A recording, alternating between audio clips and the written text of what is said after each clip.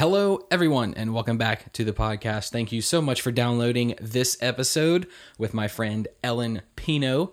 It was a great pleasure to show up at her spa on a Thursday evening after close and sit down and talk with her for a couple of hours.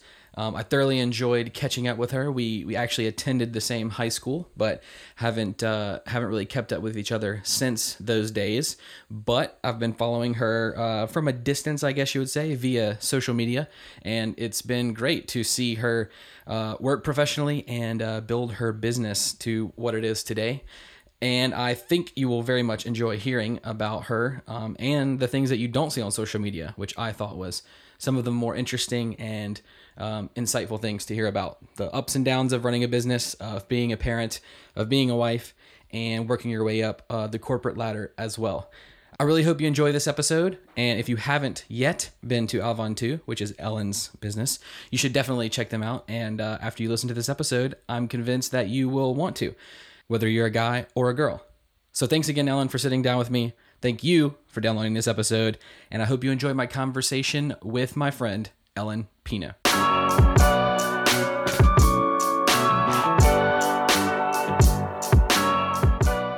And I previously spoke with Amy about what she's doing.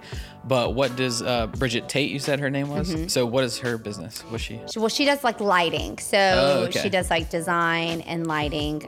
She used to work for, what was it? Cajun Electric. Oh, really? Okay. Mm-hmm. And they have like that really cute showroom on Government, and she managed their showroom. And then she just branched out on her own and is doing her own thing. So she's so super fun. Cool. Yeah. And she's really good. Like, she's just quirky and fun. And have you heard of the Baby Cakes? Baby Cake? I don't think so. They're like a parade crew. Oh, and they're like they wear dancers. The pink and everything? Mm-hmm. Okay, I have seen And they have them. like the boots and stuff like that. Yeah. So she was captain of Baby Cakes last year. Okay. She's the most fun. Nice. That's cool.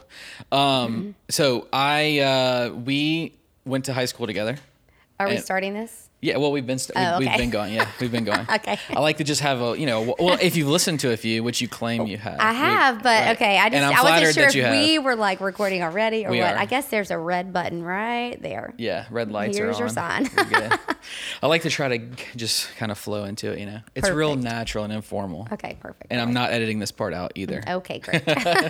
Fantastic. So we went to high school together. You're a couple years older than me, and I've kind of, we haven't really hung out a whole lot since, but I've been following things that you've done, and we've met a few times in past years about business things. So there's a lot that I want to ask about. But great, I'm excited. If you don't mind, let's go back because I don't know what you did after you graduated. Okay. So tell me about. So like take it way back. Yeah, like after high school, you went to LSU, and you were a cheerleader at LSU? Nope. Okay, no. All right. No. So tell me the story after high school then. Well, it's really kind of crazy because I did cheer professionally, but I cheered for a company. Right. So okay. you have CCA, like, right? Yeah, CCA. So you have like UCA, WCA, CCA, FCA. You've got all these companies, right, that go to high schools and colleges, and they teach camps and all this other fun stuff. Well, back in the day, you couldn't do both. Like, you couldn't cheer and do that because of the travel schedules never like lined up. So I chose to do CCA, which sometimes I still am like, oh man, I should have, at least like done one semester of college cheer, but whatever. But with all that travel, so my dad kind of jokingly said one day, he's like, I'm really tired of paying your travel bills. So I'm going to need you to get like a job. He's like, Mr. Bud. Yeah. He's like, I mean, this is fun, that you get quote paid to do this because you take your money and you spend it on the road with you. He's like, I'm not sure that you've ever actually brought a paycheck home. Nice. He's like, but you need to get a job because I'm, footing all the bill for your travel. And so I didn't really know what to do. So I was like, well, do you know anybody that I could like get a job with? I've never done anything. And he was like, yeah, let me ask around. So anyway, in the meantime, he was like, you need to go on some interviews and like figure this out yourself. So my very first. What great parenting that is. I know. It really is, Yeah. So like my very first job is honestly my dream job. So when I retire, I'm going back to my roots. Okay. I was a gift wrapper at Dillard's. Wow. And that's your dream job. It's my dream freaking job. At Cortana Mall or the new mall? At the new mall. Yeah, we still call it. I know we still call it the new mall. It's the only mall. Yeah. Yeah. No, seriously, because you're in your own little like back hole back there, and you have like walls of wrapping paper and ribbon, and it's the good wrapping paper, Right. like the Quality. thick Yeah. quality, like not the DG flimsy when you try to cut it wrapping paper. No. I'm by the way, I'm very sarcastic with wrapping paper, so I'm with you. I'm with He's you like on this. totally. I get it. The Yeah, you feel should of good see- paper. You would be embarrassed, as my wife is, to look at my wrapping jobs, but it's okay. I am a pro. I mean, just Yes. whatever. But and also, I'm not sure if you're convincing me, because back in a hole working by yourself, like you're all about people and your businesses, and ever since we've interacted after school, you're super outgoing. So that's a funny. I know, but I guess it's something about it. Like you're just to yourself and you're just doing your own thing. Like you don't have to deal with anybody really complaining at you or anything. That's like always good. it's like you're really just hanging out, doing a very, professional wrap job. And everybody's happy when they get a pretty, like, Right. beautiful wrapped gift. They're like, how thoughtful. And so, like, there's no disappointment there. Yeah, that's true. Everybody It's loves easy. presents. Yeah. So that was So while that you was were my still first job. in Yeah. college then? Yeah, Okay. that was my very, very first job. And then, so that was obviously only a season. I only was there for a couple weeks, I have just a quick interjection. I'm curious because not my first job, but one of my first jobs was also at a mall. So how much per hour did they pay you for that job? I have no idea. You don't? Okay. I remember I mean, mine how much was, did you get paid? Well, minimum wage at the time was $5.15 and I got paid $5.20. So Okay. It was at GameStop.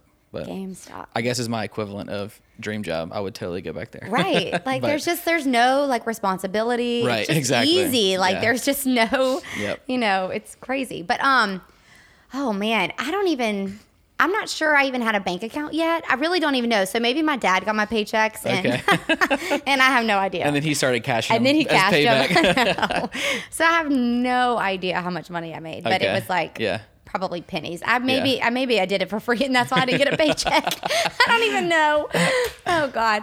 But shortly after that, I actually got a job from one of my dad's friends working at a Microsoft firm, Okay. and I worked front desk for them. And then just a couple, I don't even know how long, maybe a couple weeks after that, Hurricane Katrina hit. Okay. Yeah. And then it was crazy. We had an office in New Orleans and an office in Baton Rouge. And obviously the office in New Orleans was totally destroyed. And so we had this huge influx of clients from the New Orleans office, and it obviously manic for everybody. And so I was like brand new. I might have been 19 maybe at this point. And they were like, well, you're very good at what you do, being a, office worker. And they're like, so you should go into sales. And I was like, me into sales. Okay. And I still laugh to this day because my very first training, like Microsoft training, was on SQL. Wow. And I had no clue how to spell that. Like I kept like writing it. I'm like SEQ, and I was like, dang it, like I don't sequin, like sequel, like I don't know. And they were like, oh my gosh, they're like, it's SQL, child. Right. You know, We've actually now gone into something I am familiar with. So well, see, there you go. Yeah. And so I ended up really loving it. And the thing that honestly, I think this is where my kind of entrepreneur spirit really sparked. Now, obviously, I grew up in a home that my dad owned his own company, and he did that his whole life. All that I knew of it, anyway, when I was alive. But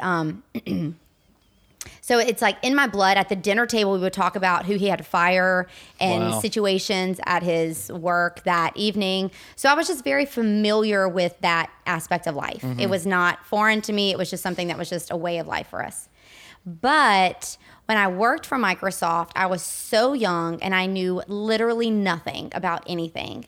And they didn't care. They were like, I mean, you're ambitious, you're smart, you are good with people. So they were like, you need to go in sales and we'll train you, and we don't care how old you are or what experience you have. Like, you Nice. got it. Nice. And so, I started, literally my second year in college doing sales for Wow. a Microsoft firm. And we had clients like GlaxoSmithKline, DHH, Department of Education. We had Frito-Lay. We had huge accounts. One of my, I would say fast forward like a couple years, but one of my favorite experiences, I guess I would say one of two, is I was maybe 20 and I walked into a DHH huge board meeting, and I might have been 20 years old maybe. And I'm presenting to, nice. the CTO, and I'm like, okay, excuse me, sir. I'm like literally the only female in this room. And I just knew no different. I was so, young and dumb. So I was just like, why the heck not? And so I just never knew like, oh, you're not supposed to do that. Or, oh, maybe you should have worked your way up into this other, and maybe I was thrown into it in the midst of chaos. And so people maybe overlooked my inexperience, and that, oh, by the way, I was still in college and yet to have graduated. But I mean, it was pretty cool. I mean, I got to really experience some crazy things. And my very last job, and I probably should not say this, I won't say the name of the company. Obviously, they're not even in business anymore, the firm that I had, but I was pregnant with my oldest daughter, Eliana, and my very last account that I secured was Fox and the SPSG group, the Sports Production Safety Group. I don't know if you're familiar with I'm not. them at all, but if there's a sports, show, whether it's like they did Super work Bowl with the channel, with the network Fox. Yeah. Okay. So if, you have teams and that will put on these sports, whatever. And before you can get clearance to work on that, you have to go through these training protocols and stuff like that. Okay. So Got it. we sold training platforms to them, but I was 37 weeks pregnant. And my doctor was like, absolutely not. Under any circumstance can you go to the headquarters in New York. They were like, no. And so in my mind, I was just so crazy and a workaholic, and I whatever, I guess it's just built in me. But I was like, it's fine. It's like a 3-hour flight, worst case scenario, if I go into labor, Chase can fly up and it'll be fine. So I brought my mom and my sister along with me just in case I went into labor and didn't go into labor. All was well. But then when I came back, I decided that, and some other things happened. And like I said, I don't want to throw this company under the bus or anything. Sure. So, which you totally can. They probably will not be listening, and it would be fun, but you don't have to. But, it was a total HR thing. I worked with only men, and he was like, I sure hope you don't want to have any more kids because you have a lot more work to do. And I was like, well, I mean, I don't know, maybe I do, maybe yeah, maybe and so I don't. Maybe I don't. I have no idea. I'm 20. How old was I? 23. Okay. And so anyway, I felt maybe this is a good time for me to nice peace out. Right. So you worked there through college and graduated. I didn't and then, actually graduate college. Oh, nice. Dropped out. I dropped out. I honestly wish I would have never gone to college, but I did. And part of me hates myself for dropping out when I did, because I have so little to even finish to graduate. It's so stupid, honestly. Sometimes just for kicks. You don't need it. I know. I'm You're doing great without it. I just maybe just for whatever, because I tell my little girls, I'm like, you have to go to school. You have to go to college. And they're like, well, neither you nor dad graduated. Right, and y'all are doing fine. That is logical. That would be the one reason to finish, so your kids can't hold it over you. Because I would like actually, I don't know. Would I like my kids to go? If it's going to cost me a lot of money, I don't want them to go to college. But I guess it depends on what they want their major to be. Yeah. I mean, if you're going to be a doctor or a lawyer, you kind of have to. Business admin, you're like, man. Yeah, definitely don't waste your time or anything well, I won't disparage any particular That's right. subjects. But yeah, you did. Maybe you're actually doing so great now because you dropped out of college. I don't know. Maybe so. I think another super strong female influence in my life, and I speak so highly of that Microsoft company because it was such a unicorn, right? This was a female-owned Microsoft partner firm. Okay.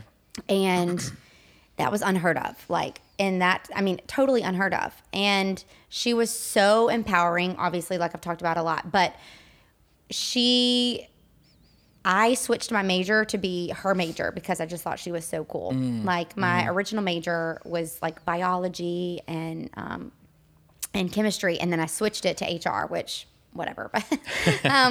But then I was like, I mean, honestly, I was making so much money with them. I mean, all my friends were like, oh, I'm so poor. And I'm like, what? You're poor? Like, why are you poor? I don't Yeah. understand. Get a job. No. Yeah. And that I was just like, okay, this is for the birds. Like I'm wasting my time, and at that point I'm like, it's cutting into my income that I'm making, and I just had no interest in staying there. Right. So then, and if it's all right, I did want to ask you a few personal questions, but Sure. if we veer off, just let me know. Fine. But I'm interested to know how starting a family kind of impacted what everybody talks about work-life balance and that whole thing. And, I do not know what that is. Right. So, and I know now you have, you're running businesses and things like that, and you have 3 kids, Yeah. And a husband. Yeah. So how was your perspective before you had a husband and your first kid, and then maybe how did it change after?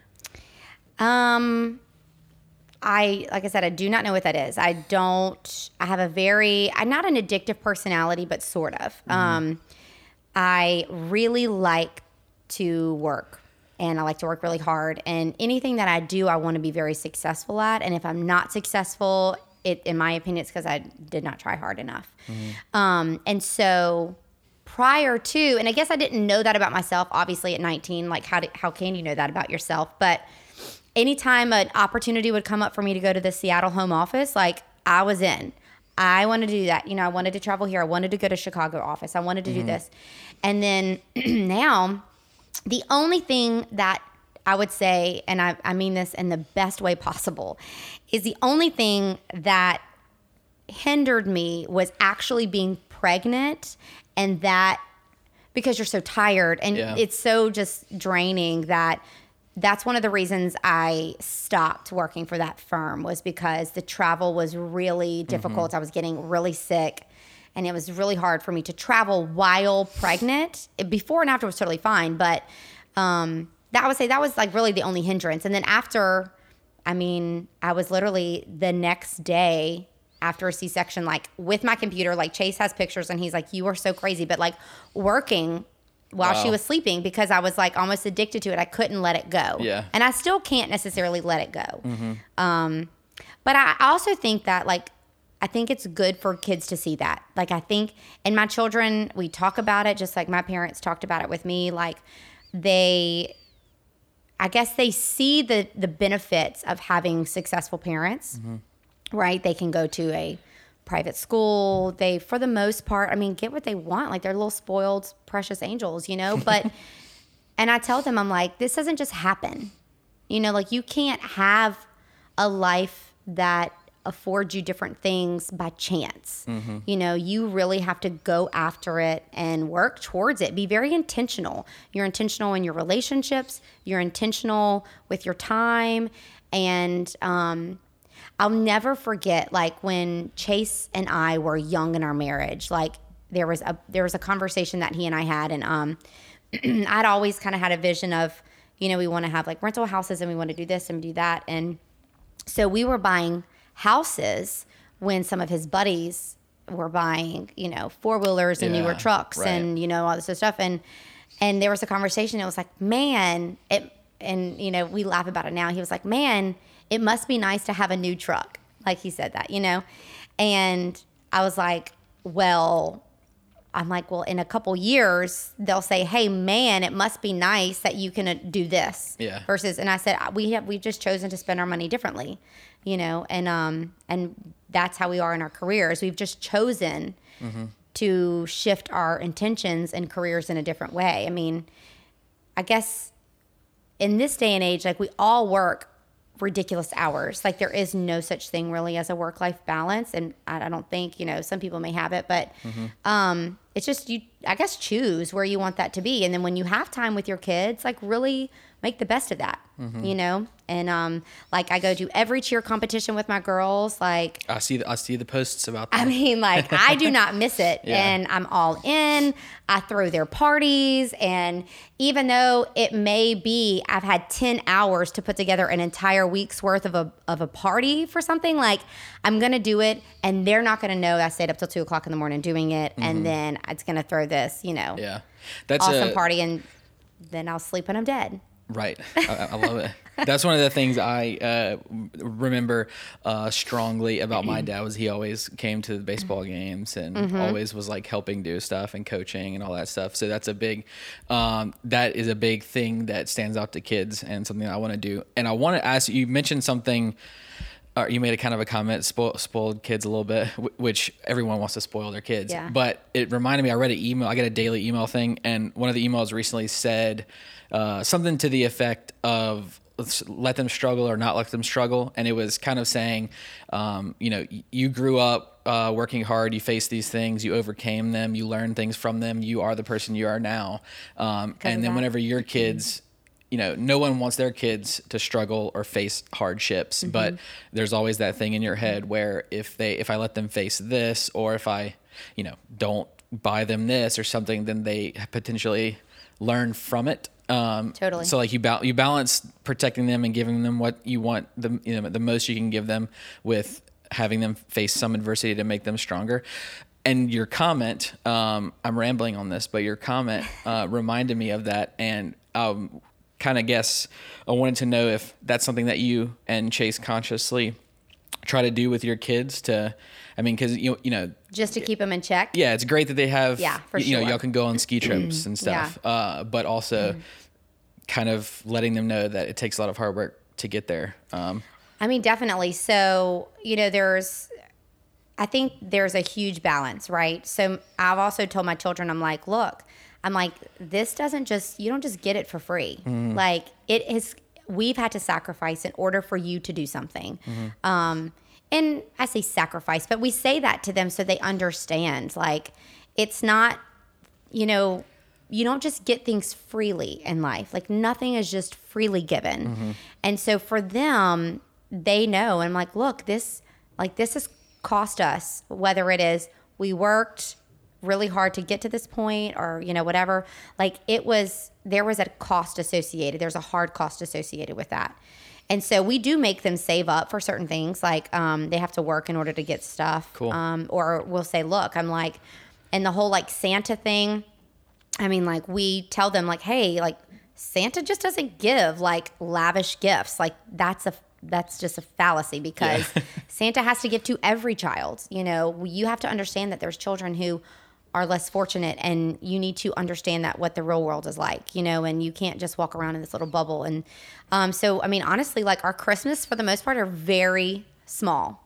Like I just don't believe in over gifting for things like that. I don't want to set the expectation that if they ask for the sun and moon and the stars, well, the sun, moon, and the stars better be there. Right. That sense of That's expectation and entitlement really gets under my skin. And so my middle daughter right now, she and my sister have made a pact that when she turns 13, they're going to London and they're going to have the best time ever. Wow. And I'm like, that's fantastic. And I was like, but how are you going to get there?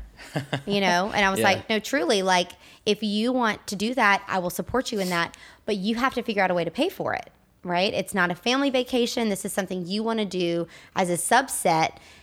Okay, so what are you going to do? So she has totally been saving her own money, and nice. So she's like, I'm going to buy my ticket and I'm going to pay for my way, and I'm going to have money for souvenirs and this and that. And she's really empowered in that. And it is so fun. And like one of the things that we've, started is at each like milestone, they get like a big something, right? Okay. So when all of them turned 5, they got their first pair of diamond earrings, and they looked forward to that. Like that was a milestone thing that they're going to keep. And they know they're super valuable. They know like the meaning behind that. And then when they're 10, I had like switched them to be a little bit more vain in this. And so I was like, okay, so when you're 10, you can get like your first designer something. Okay. And so like for Eliana, she wanted a Gucci belt. Okay, nice. So when she turned 10, she's like, I want to go to Gucci. And so that's what she did. Like we went when we were in Atlanta, because obviously there's no Gucci store here, but right. I went and we did her. I wouldn't know that, but yes, her first like Gucci trip, and so she got a belt, and that was awesome. And she talks about that experience, and so, and it's like that was something she looked forward to. Yeah. And so this year, Adelaide's 10, and we're like, okay, we're going to Atlanta in 3 weeks. Like, do you still want your Gucci belt? And so she's been talking about it. She's so excited because she wanted obviously the same exact thing that her sister did. You know, there was That's no sweet. differentiation. Yeah. Same size, same exact color. I was like, oh my gosh. And so Chase, he's like, Ellen, he's like, Adelaide does not want this thing. You know, he was like, she just thinks she wants it because that's what her sister picked, you know? And so Chase offered to her, he's like, well, do you want the money or do you want the belt?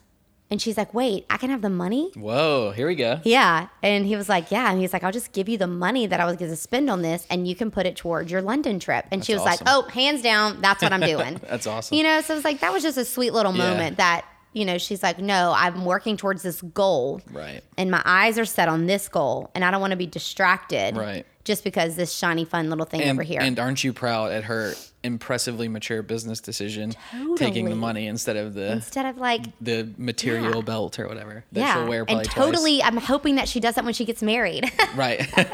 Take the money and Tori's run. dad offered me. He said, "I'll give you the money if y'all don't have a wedding." Mm-hmm. And I was like, "Tori, but no chance." I'm glad we did the wedding. But see, I could have cared. Now I hate that I did the wedding. I should have taken the money and done, you know, I could have gotten married at like Justice of the Peace, you know? Right. And you could have bought a couple extra rent houses. Absolutely. Because I'm like, oh my gosh, that was so much stress. And then it rained and I had to switch venues. Oh, and I'm really? like, Wow. Yeah, that was. What? No. I guess that is a total different perspective. Mm-hmm. Well, no, because Tori is glad we did the wedding. I was just thinking my wedding wasn't really stressful for me. I mean, I didn't. Yeah. But for the bride, of course, a lot more stressful.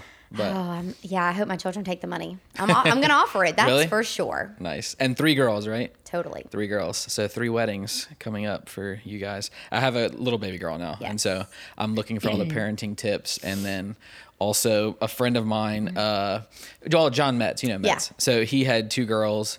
Austin has now had 2 girls. So I've been making fun of them about all these weddings they're going to have to pay for. Metz just found out he's about to have a boy. I was about to say, they're finally going to have a boy. Finally have a boy, yeah. So anyways. Okay, so you left the job whenever you had your first kid? Okay, and then what happened after that? So oddly enough, I mean, I told Chase, I'm like, I don't know what I'm going to do. I mean, I've only worked for Microsoft since college. At this time, it had been like 6 years.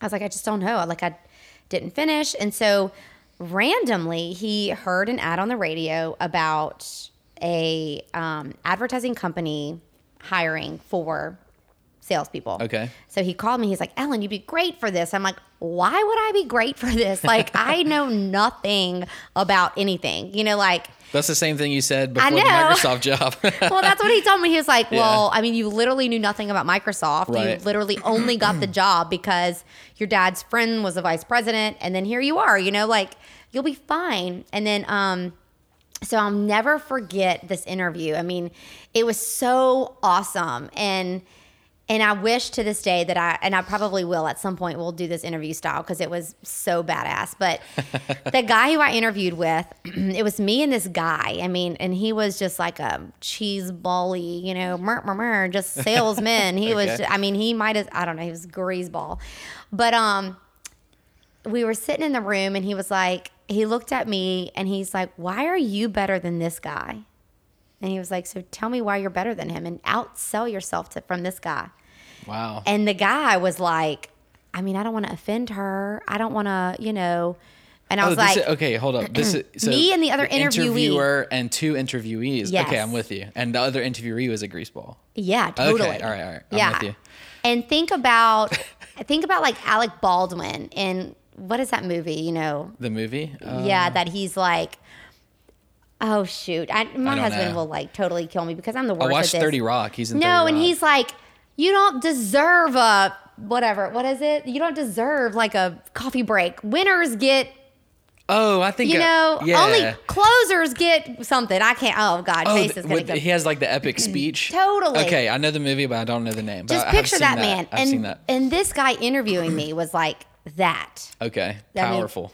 I mean, it was super intimidating, like really in your face. And I'm like, oh my gosh. Well, this greaseball was like, well, I don't want to, hurt her feelings. And I was like, screw that. And I'm like, Right. you want me to tell you why I'm better than him? This is why I'm better.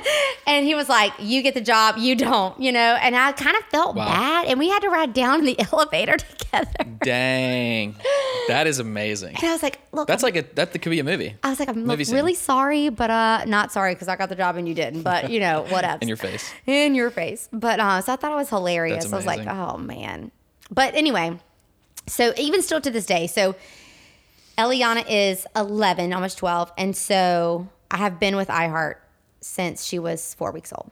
Wow. Okay. So I still do contract work with them. Obviously, I own my own companies and stuff now, but Yeah. they've also been an awesome and gracious company to work with for so long. And so I don't work full time there. I just do contract stuff with them. But Cool. yeah, still have a great relationship with them. I think actually whenever we met like years ago, or we met like a couple times, but you were working with iHeart, but I don't, when did you start Avant 2? So this location is almost 8 years old. Okay. So I about think 8 years ago. yeah, y'all had started by then, but I knew, so that's what I'm saying this because I was curious if you're still working with iHeartRadio. Yeah. So let's talk about that as that was the precursor to the Avant 2 empire. So what, I guess kind of, was it just sales? You're selling advertising for iHeart? And Advertising time on the radio. so how was that compared to your previous sales job? Did you jump right in it or was it a struggle? Or It was definitely a learning curve. You know, with Microsoft, even though I sold 2 different things with them, I sold like training and development, and then I sold like actual software development. So we would custom develop stuff. Oh, okay. So it was 2 different things. One was a soft sell and one was a hard sell, right? Because you had these more soft skills with the training and development side. So if somebody implemented a new technology, well, you still had to have a firm come in and train them on it. So that's what I did first. And then the second was the actual development of the software, right? So I mentioned Frito-Lay, and one of the things that we did was literally we created a platform to like minimize the gap, which was literally, I don't even remember the seconds, but it was like 0.002 seconds on a chip line. How do we do that? wow. With that 0.00 whatever, it meant millions of dollars Yeah. in their production line. And so we developed a program to implement across their manufacturing plants in order to achieve that. Cool. So with radio, it was more that soft sell in a sense that I'm selling air, right? Like Right. just intangible. It's not like, here, I made you this cup and here you go.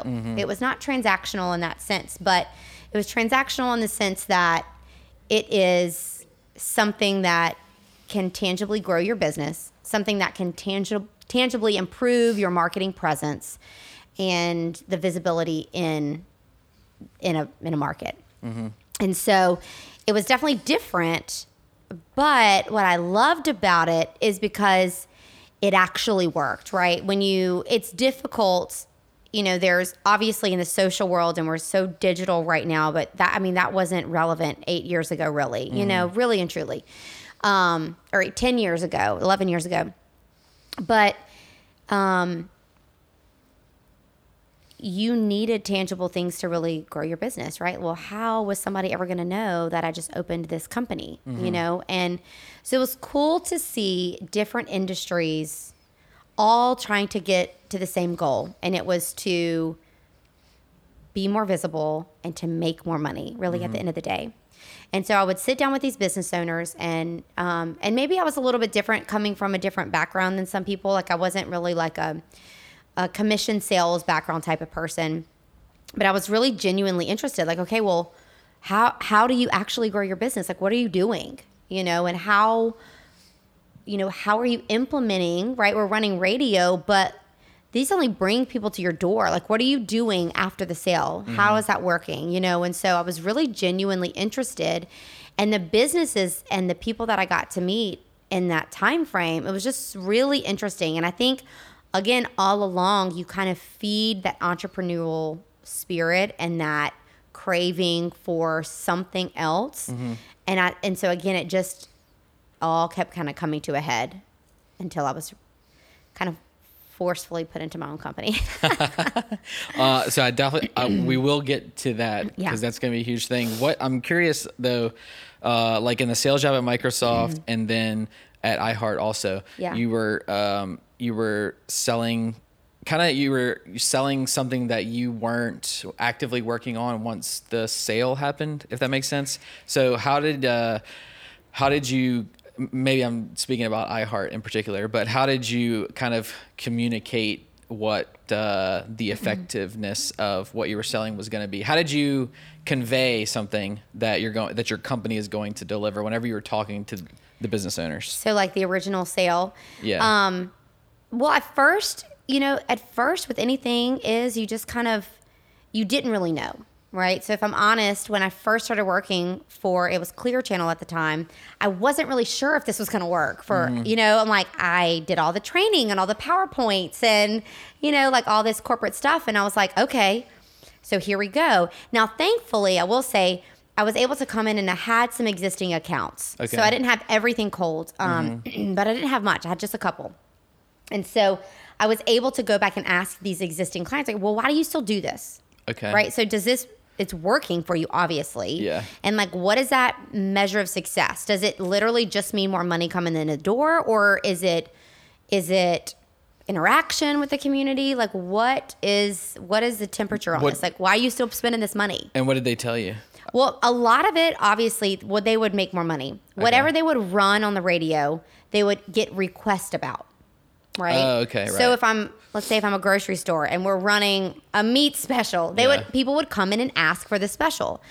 And I'm like, okay, well that makes sense, And this at the time, websites were really just like getting fancy, right? And so they're like, oh, well we're now like have this website, and so now we're getting traffic when we run, and so yeah, I mean, a lot of it wasn't about. For most small businesses at that time, it was not about like brand visibility. It was about, are you bringing dollars to my bottom making line? Making sales, doing deals, stuff like that. Yeah. Now it's a little bit different, but. Yeah.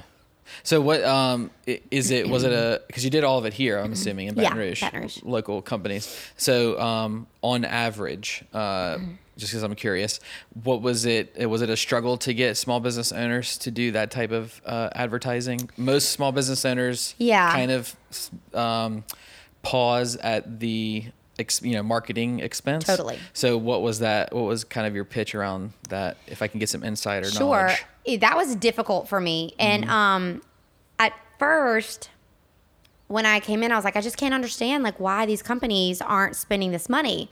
Well, part of that was just the naivety of not even knowing what small business owners struggled with, And so when I opened my own business, I was much more credible because I was spending my own money at that point. But I was like, you can't spend $10,000 a month on advertising. Like, what? Don't you want to grow your business? Like, I don't understand, And obviously putting together packages that were not the right scale for them. So the scalability of what I was presenting came with experience of understanding what the small business owner actually went through. Yeah. Right. And sure, you have these companies in a medium market like Baton Rouge that are spending, $100,000 a month, tens of thousands of dollars a month on advertising. But realistically, that's not a reality for a small business. Yeah. And so that took a minute to like digest and for me to build the credibility to illustrate that you can still do this and advertise, but it doesn't have to be to this scale. It's not what you think it is, but it took me a minute to get to that point. And then what, so was some of I know you've said there's been a few things that have built up to you starting Avant2, but was interacting with a lot of those small business owners, did that kind of, you were like, oh, I can run a small business type thing, or was that an inspiration partly for you to start? What was the original idea of starting Avant2? I guess I should ask. That's a better question. Well, I'm the sole owner now, but I have not always been the sole owner. And originally, it kind of started with a friend of mine and I would go to this other place in Baton Rouge, and It was honestly terrible, but we were spending I was about to say not to be named. Yes, I'm not going to name them. They are still in business. But it was honestly terrible. And I was spending like $100 a month doing it. And I'm like, and I literally looked at her one day and was like, you've got to be kidding me. Like, I could totally, like, Yeah, we could totally do better. Yeah. You know? Cool. She was like, absolutely, we're doing it better. You know? And like, that was literally like an off the cuff conversation, super silly. And then maybe a couple weeks later, I don't remember the exact timeline, but a couple weeks later, my sister is an esthetician, and she was just talking about how frustrated she was with the quality of aesthetic career in Baton Rouge. You know, she was like, I mean, you either have one thing or another, and I want to tread lightly here. I don't want to be like offensive to any one particular thing, but you know, she was like, there's just no middle lane that really truly cares about the surface of the skin, right? Okay. There's a lot of things you could do for a prescription. There's a lot of things that you can, you know, laser on and off, but there's this huge middle lane that really there's a ton that you can do to fix somebody's skin without being so invasive, you know? And like I said, I want to tread lightly here because I don't want to discredit one thing or another. All of this, which is what I'm looking forward to getting into, all of this is over my head. So I'm Okay. trying to follow you here. But, and so she's like, you know, I'm just disappointed. You know, there's so much science behind the epidermis and dermis of someone's skin that you really can manipulate and change. And the skin that you have is not the skin that you have to have, basically, is kind of what it boils down to. And so she was really frustrated. And there was just not a space that was really centered on transforming skin, right? And that's really what she was passionate about. And then so, you know, a friend of mine, Nicole, and I were joking about, oh, we could do this, you know, beauty bar better. And she's over here complaining. And I was like, wait a minute, but time out. Like, why don't we actually do that? Like, oh, how hard could it be? Yeah, okay. But yeah, I mean, that was literally like the joke. Like, okay, well, let's just do it. Cool. Okay. You know, I'm like, well, Hope, you can be like the skin expert and, you know, like I'll help you, like, I don't know, like do the marketing and the business side of things. And then, I don't know, Nicole, you know, help us, we can get the loan. And so that's what we did. I mean, we really didn't know what exactly we were doing, but I don't think really anybody knows truly what they're doing when they, quote, start a business. Right. They don't have their ducks in a row. You just found a problem and thought you could do better. And then Totally. figured it out on the way. Yeah. That's how you would describe it? 100%. So like literally fast forward like a couple months into opening, my sister was like, nope, time out. I'm out. She's nope. I don't want to be a business owner. This whole hiring, firing thing, Yeah. like the taxes. Nope. Yeah. I don't want any part of it. Like wash my hands. I'm done. So we bought her out. And then a couple years later, you know, I ended up buying Nicole out and then brought on another partner, which I recently bought out again. And so it's like, you know, in the beginning, Nicole was more of like a silent partner anyway from the beginning. But when Hope pieced out, and I say pieced out, she was just like, nah, I don't want to like do the business owner thing. Yeah, totally understandable. But I did not know anything about skin. Right. Like nothing. She was the expert. Yeah. I'm like, you were supposed to be like the person in the spa. Like Right. I still have a full-time job. I'm at iHeart, right? Full-time. And what do you mean? Like you're out, you know? And so literally I had to take like a crash course in aesthetics and skin Really? and like in spa management. And I've totally screwed up a whole bunch, like, you know, over the past 8 years. But I really didn't have a choice. My name was on the loan. Right. And so like I wasn't pay it back. interested Yeah. in defaulting on this loan. Yeah. And so, yeah, I So mean, you had the struggle, and then you figured out a way to overcome it. That's cool. and I will say, I mean, our clients more than anything have been the most gracious because, I mean, they've stuck by even though I didn't know what I was doing. You know, they still trusted the brand and they still trusted the process. And we had great educators on the skincare side. And I chose a company that was female owned and female operated for our skincare line. And it's called Rhonda Allison. And they were fantastic. They were like, we will teach you everything that you need to know. Like, do not panic. Sweet. Do not fret. Like, we've got your back. Was it run by Rhonda and Allison? Well, Rhonda Allison's just one person. But okay. All right. Well, it's two first names. I know. But yes. And so she ran it, and she had, a couple other like executive underneath her. Okay. And they were based out of Dallas. And at the time, they were not like super well known. Their footprint is fantastic now, and it's, much larger. But I mean, we were one of their OG clients. Nice. They only had like a handful of salons around the country at this time. And we were one of their like, tried and true peeps. Cool. So they really helped me.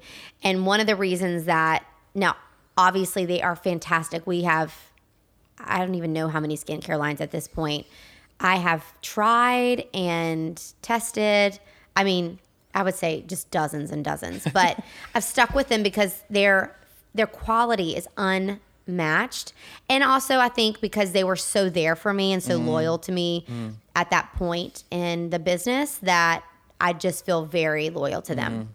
I say this like every episode, but literally every sentence you say, there's like yes, please do that. There's I just have like all these other questions. And I was like, man, I want to ask this, So because you mentioned how, well, thank you very much. Because you were an OG client of Miss Rhonda Allison, and she was so good to you. In your opinion, in your experience as a salesperson and owning a business, how important are relationships in maintaining and growing your business? I think it's everything, but I also think it's the hardest thing to do. Okay. It's critical, right? That hardest to do, but you have to do it. You have to do it.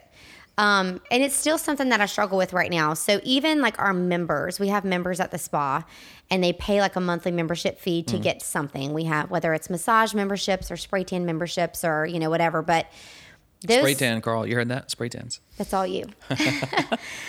But those obviously are our most loyal clients, right? They spend money every single month. Yeah. Like that money could go anywhere. But they're our most loyal clients. And sometimes and not intentionally, you can take that for granted.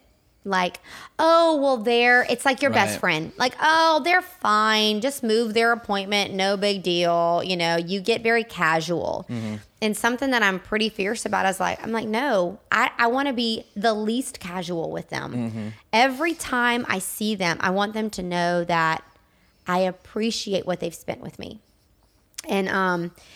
And it is difficult because obviously like things get busy and you have the best of intentions sometimes and it doesn't pan out. But I think for me, especially the trials that we faced, I mean, in 2016, and then here we are again in 2020, that relationship has never been more critical for me. And the loyalty and respect that they have given me and the, fumbles that I've made as a business owner and whatever, they've just been so loyal. And I don't take that lightly. That is something that's really important to me.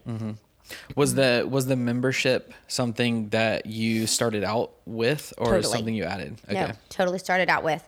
I mean, you had gym memberships. Yeah, right. And they're still not, I mean, there's a couple places that do it, like national chains, but really no one locally. And it only made sense to do that. One of the things that's most difficult in this industry is to keep clients, right? I mean, there is a, XYZ nail salon on every corner, literally every corner. I think in Central there's 10. You know what I mean? To keep that client and to make them come to you every month is the most difficult thing. It may be something where, if you have, a luxury item, well, that person's going to travel a distance to come to you. I am not that, right? Like I am for the most part an item of convenience, right? Well, if I can't get my nails done here, I'm going to go somewhere else. Now they may come back and be like, okay, that experience was terrible. But at the same time, you have to fight for that repetition and you have to fight for that loyalty. So, I mean, the memberships not only allowed the loyalty to be a little bit more cushioned and built in, but at the same time, it gave us an opportunity to build a relationship with somebody. Whereas like sometimes like a nail client or, a spray tan client, that could be very transient, right? Like you could come in and you could come out and I may never see them again. But when they know they have the opportunity to save money on services they're already getting every month, and they come here a couple of times, they totally can experience the difference, right? Yeah. I mean, you come in and it's a beautiful place, the people are nice, and that's wonderful, right? That's great. But that doesn't mean somebody's going to stay. You have to solidify a relationship with somebody in order for them to stay. So that would be your advice on how to keep customers coming back, is that yes, you can give them a good service. Yes, you can sell them a good product, but it's the personal interaction, 100%. Knowing their name, asking about their life type thing. Yeah. That they feel welcome and they want to, if it's out of their way or whatever, they want to come back and get it. Yeah. Yeah. And once people typically stay with us for a couple of services, then for the most part, they stay loyal because we truly do have a vested interest and are genuinely excited to see them and interact with them and do life with them. One of the, I did a photo shoot on Monday for the Scout Guide. And 2 photo shoots in a week? Well, 3. I had 3 photo shoots 2 Monday and then another today. So today's, nice. This week's been crazy. But, in years past, we kind of did the more serious, like ivory dress, like standing by the front desk, like really just whatever. This year, I was like, absolutely not. Like, honestly, what we do every day is like, we're in the celebration business, right? People come here and they want to feel good. Like they don't want to hear that I'm having a bad day, right? They want to come here and forget about what's going on in their life. They want to look pretty, feel pretty. They come here for something. And, I always like tell people, I'm like, I feel better when my nails look good. Like I feel better when, I feel more confident with myself. So people come here to escape a little bit, and they come here to feel good and be happy and celebrate something. We do a ton of wedding parties and birthday parties and bachelorette stuff and, couples massages. And just so many different aspects of your life. Like when you're coming to a spa, that is typically an exciting event. Like you look forward to it. Absolutely. And so I love massages. They're the best. They're the best. Yeah, absolutely. So this photo shoot, I was like, no, we're going to do so fun. Like I put on a hot pink tutu and like we pop champagne. And I was nice. Like, our goal should be to emit joy. And everything that we put out, that should be our feeling. And that should be what we walk into the spa with every day. Like it is our privilege to be with these women. It's our privilege to serve them. And it's our privilege for them to spend their money here. Cool. That's awesome. How has that evolved, I guess, since you opened the business? What you're describing sounds like you really have and it has even evolved lately, but a really good handle on the brand and the experience that clients should have. So was that, did you have similar strong ideas in the beginning, or was it, there's kind of like a figuring it out phase as you grew, or? I think at the beginning I did have a strong conviction for quality of what we did, right? Like I wanted really high quality services, but I wanted it to be at a price that pretty much everybody could afford, So I had a strong conviction about that. But as far as what the brand represented, it took me a while to figure that out. I knew in the beginning that I really felt passionate about our obligation to the clients. I felt passionate that we should never take that for granted, right? We should not come in here and unload our burdens on a client, like never. That's not the time or the place. But I hadn't walked through, I think, enough. And like I said, I've mentioned this 16 flood when we almost lost everything and had to close both businesses. And then again this year in 2020, I almost lost both businesses and had to close everything. I think those trials have made me more and more fierce about how grateful I am for loyalty. Cool. Yeah. Man, that's interesting that you bring that up. So in the flood in 2016, did this building flood? No. Okay. 3 inches from flooding. Wow. Yeah. But just the effect of that on the community. The economy, right? Yeah. In this particular community in Central. Right. And so I guess I'm kind of Yeah. wondering what were your thoughts at night during I know that during COVID everyone was shut down for a long time. What were as a Totally. business owner with however many dozen employees or dozens Yeah. of employees you have, what were your thoughts at night going through those 2 particular times? So 2016 was interesting because the flood happened and then Willow Grove opened within 4 weeks after that. Oh, Or wow. 5 weeks after that. And so here we are, a community that was devastated. The Central at this location was devastated. And then I'm opening another location. So that one's obviously not self-sufficient. This one cannot survive right now. I didn't know what in the world we were going to do. We were paying 2 company salaries out of this company because obviously Willow Grove didn't have any income, right? It was brand new. And we had delayed opening for 6 weeks in the Baton Rouge location because of the flood. We couldn't finish the permits out. But I had already hired all of our staff. Wow. And so that was, I'm sorry, my daughter is calling me. And so it makes me You're nervous. good. I'm like, By the way, we can stop if we need to. No, we're good. I was just making sure. Yeah. Oh, is that your phone over there? No, yeah, she's good. Okay. She'd keep calling. She called twice, but then she said, "Are you almost done?" I'm like, "No." Just let me know. I don't want to keep No, you no, longer no, than no. than It's totally fine. Okay, it's 8, so. But so that was really crazy. Like I don't know what in the world we were going to do. We were blowing through, our the cash cash, reserves yeah. because I was like, I can't let these people go. Right. There was no relief for business owners at that time. So that was devastating. Honestly, I have no idea how we made it through 2016. I really do not, other than just God's provision. I have no idea how we paid people for 2 locations. I really don't know. There was a time I do specifically remember praying. I'm like, God, I am $6,000 short of this payroll. $6,000. What in the world am I going to do? I cannot continue to pull from my savings. Yeah. Like nothing. And then I literally had no idea. I was like, I've never been, I didn't know. I was out. I was totally out of money. And then Kendra Scott called me out of nowhere. Like I had never done a partnership with them, like nothing.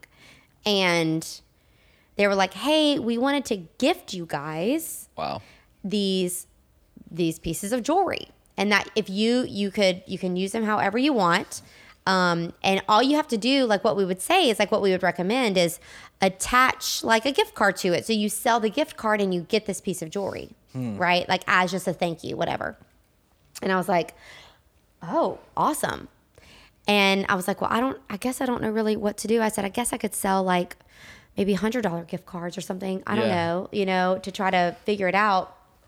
We exactly made $6,000. That's crazy. Wow. Off of that promo. That promotion. Yeah. Wow. And we made payroll. And it literally like happened within like 2 days. Dang. It was really unbelievable. And they were $100 gift cards? Yeah. And you sold $6,000 worth? Yeah. In like 2 days? in like 2 days. Wow. That's amazing. It was unbelievable. But there's countless stories like that. Yeah. Just it's been crazy. And so, like I said, other than just, God and a lot of crying and praying, like I really don't know how we survived 2016. Not to say it was easy. It was so difficult. And we had just opened Willow Grove. And it was still sad because the summer of 2017, right? 2016 had come and gone. And everybody started to kind of, maybe settle in. But then by the time the summer of 2017 hit, people were still not spending money though, right? Yeah. They were still fixing their houses. Like they were still, so services like a facial and lash extensions and manis and pedis. It was just like, Right. well, we'll wait on that. And then, so finally by 2018, and I know this seems crazy, but it took us that long to stabilize out again. Really? Yeah. And then so finally by 2018, you know, we were just getting stable. 2019 was a great year. I mean, a banner year. And so we were like feeling so good. Right. And then at the end of 2019, I kind of bought out of that other partnership, my other partner. And then the beginning of 2020, all these rumors of in February shutdowns and this and that. And I was like, oh, no way. No way. And then we were closed for 3 months in 2020. You're closed for 3 months? Yeah. Did not know that. Yeah, 12 weeks. No one came in here for 3 months. Nope. Wow. Did you have to like let everyone go during that? Well, in the beginning, I made a promise to the employees. I was like, no matter what, like you guys are going to get paid. Obviously, we didn't know what was going to happen. Of course, yeah. Everyone thought it was 2 weeks or whatever. So I was like, y'all are going to get paid. Yeah. Do not even worry about it. I was like, if I have to pay you, and if my husband, like, if he says, if you pull money out of this savings account one more freaking time, like, oh my gosh. But, you know, he's like, no, I told him, I was like, y'all are gonna get paid. Don't worry about it. Like, what I don't want you to do is stress. Like, that's my job. I'll handle the stress. You go home with your family. And what I didn't know, obviously, is that we're gonna be shut down for 3 months. But, and we put every penny that we could into payroll, and we still had to pay rent in one of our locations. We still had to pay, obviously, utilities. We still had to pay insurance. We still had to pay taxes. We still had to pay all these other things that never stopped. And when PPP came, you know, we did get PPP funds, and I was like, this is a saving grace. Yeah. Like, this is fantastic. And it was for a minute, right? We were able to pay everybody, and I wasn't stressing about it. And then we were still in quarantine. Right. And then we were then still unable to furlough anybody as the rules of PPP. So what was a blessing ended up being a dramatic curse because I wasn't making any money, and I couldn't let anybody go or it wouldn't be forgiven. Right. Wow. So my staff of 24 had to be maintained for 3 months. Wow. When I only got 8 weeks or 7 weeks or so of actual funding. Insert anti-government statement here. Totally. I always make one of those, at least one of those per episode. Yeah. So after 3 months, you were able to, I assume, open back up with some restriction. Yeah, and everything. 25% capacity. Okay. So how has the last, let's see, that would have been what? April, May, June. So since y'all opened up in June. June, yeah. So how has it been since June till now, the beginning of January 21? Summer was super slow. People were really scared to come out. They were, you know, nervous because honestly, we're in close contact with one another. Even though we're like super high sanitary guidelines, you know, like everything is super safe. I mean, our clientele just wasn't back fully. Now, obviously, there's some people like just, oh my God, do my nails. I don't care if you breathe in my face. You know, like do my lashes, that's the vanity in all of us. You know, I couldn't wait. I was doing, you know, Facebook Live videos on how to remove your gel and acrylic polishes, you know, like nice. There's some, you know, something to be said about women just want to look pretty. Like, I don't care how much it costs. Like, we just want to be pretty. So there was obviously that component, but the consistency of it was totally different, right? We had all gone 3 months without getting haircuts and getting our eyebrows waxed and getting our lashes done and getting nails done and getting spray tans and this and that. So it's like, well, I mean, if I have to wait another month, it's fine. It's fine. So where people may have come in twice a month, they were coming in once every 8 weeks. So while people started to come in, it was not to the level of what it was, right? And, you know, take that for what it is. You know, at the end of our life, will having your nails done be that important? I mean... No, but it makes us feel good, and we do things that make us feel good, right? Yeah. I mean, that's the nature of human beings. Like, we seek happiness in all things. And so we have found that over the past 6 months, that has been the challenge to overcome. Not that we're not, quote, busy, but it's been difficult to become profitable again. Okay. Yeah. Because just like a restaurant, you have to turn over so many tables a night in order to become profitable, right? You could be there and there could be 10 tables next door and they look busy. But being busy and being profitable are two totally different things. Right. So the effort to become profitable again has been the goal. And, you know, at the end of the year, I said, if I can't make a profit by December, like, I can't continue, you know? And, you know, obviously we did 2 months in a row, and that's fantastic. And so January is slower.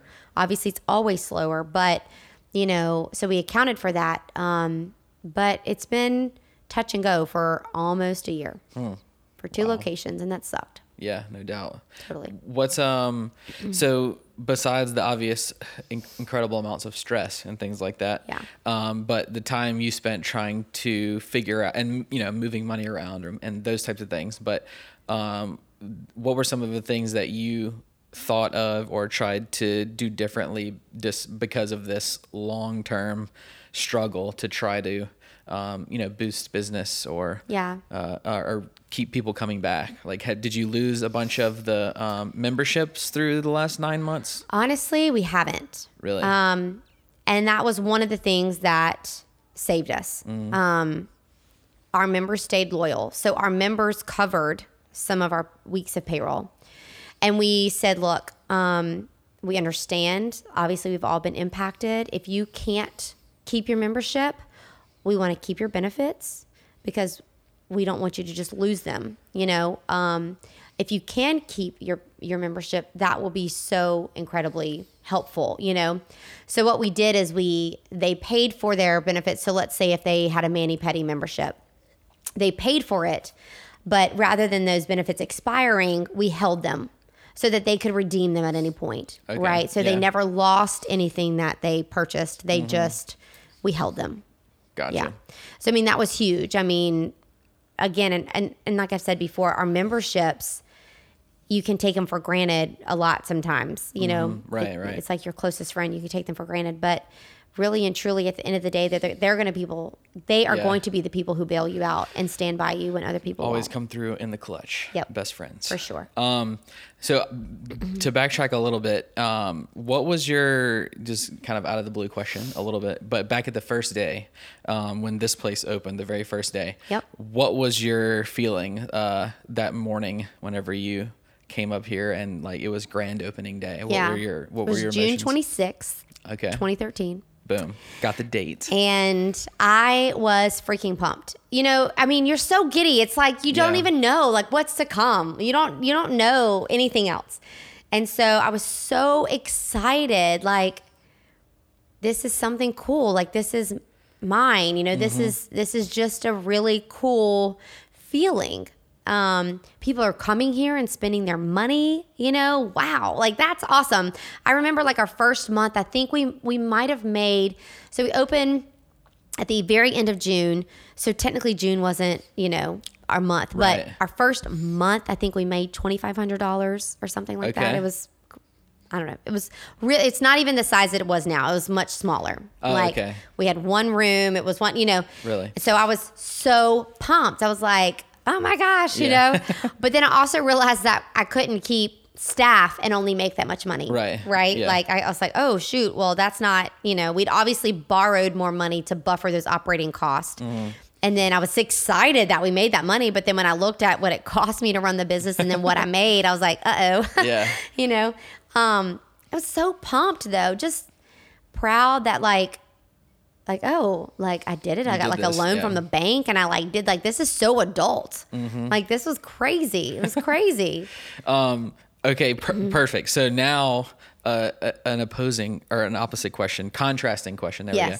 I think you said it was like a couple months that your sister decided to, that she didn't want to, remain. So what was your feeling the day after all of that kind of unfolded? I mean, there was only a couple months after that first day, like when you were pumped. What the actual right. So that was my feeling. Okay. Gotcha. And so how did you get through that? I mean, you mentioned that you had to do it all yourself. Totally.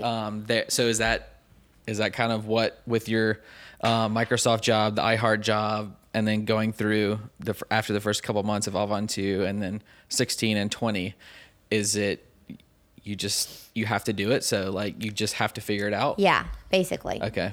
And one of my favorite things that I was ever told in my whole life, and I don't even remember who told me this, but it's also a Bible verse, but it's joy comes in the morning, right? No matter what shit today has thrown at you, you need to go to bed and give that to God, because new joy will come in the morning.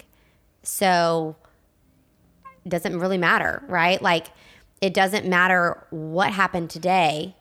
Tomorrow's a new day. And the problem is going to still be there. But I can have a new perspective tomorrow. Yeah. And at some point, I'm going to figure it out. Like, it may not be what I want, or it may not be the perfect solution. But I've been thrown a lot of stuff, a lot of mistakes, a lot of hurdles. And the only thing that I can think of is you put one foot in front of the other, and you just keep going, because the next day is something different. The next day is something new. And while you have a little bit of darkness in the trial, there is still joy in that. You know, there's joy in everything. And whether you choose to see it or not is obviously up for debate. But, right. You know, there is joy in everything. And there's joy in every single day if you can choose to find it. That's great. And great to hear you say also, because if I may say, just observing, I guess, for the last 8 years, on the outside, it doesn't look like you've had a struggle at all. Yeah. And you've just been crushing it. So it's Facebook fake. Of course, right. But that's all. It's always cool to hear, I guess, you know, because most people, whenever they see somebody successful, you know, air quotes, successful, it's like, oh, they just did it, or they got lucky, or whatever. But and I guess this is calling back a little bit to the lessons for your girls. But it is like, people don't see whenever you're crying at night, and totally. Like when you don't know what to do, and all that stuff. Yeah. My family sees that, but most people don't. Right. You know, and I joke, like, Facebook fake, haha.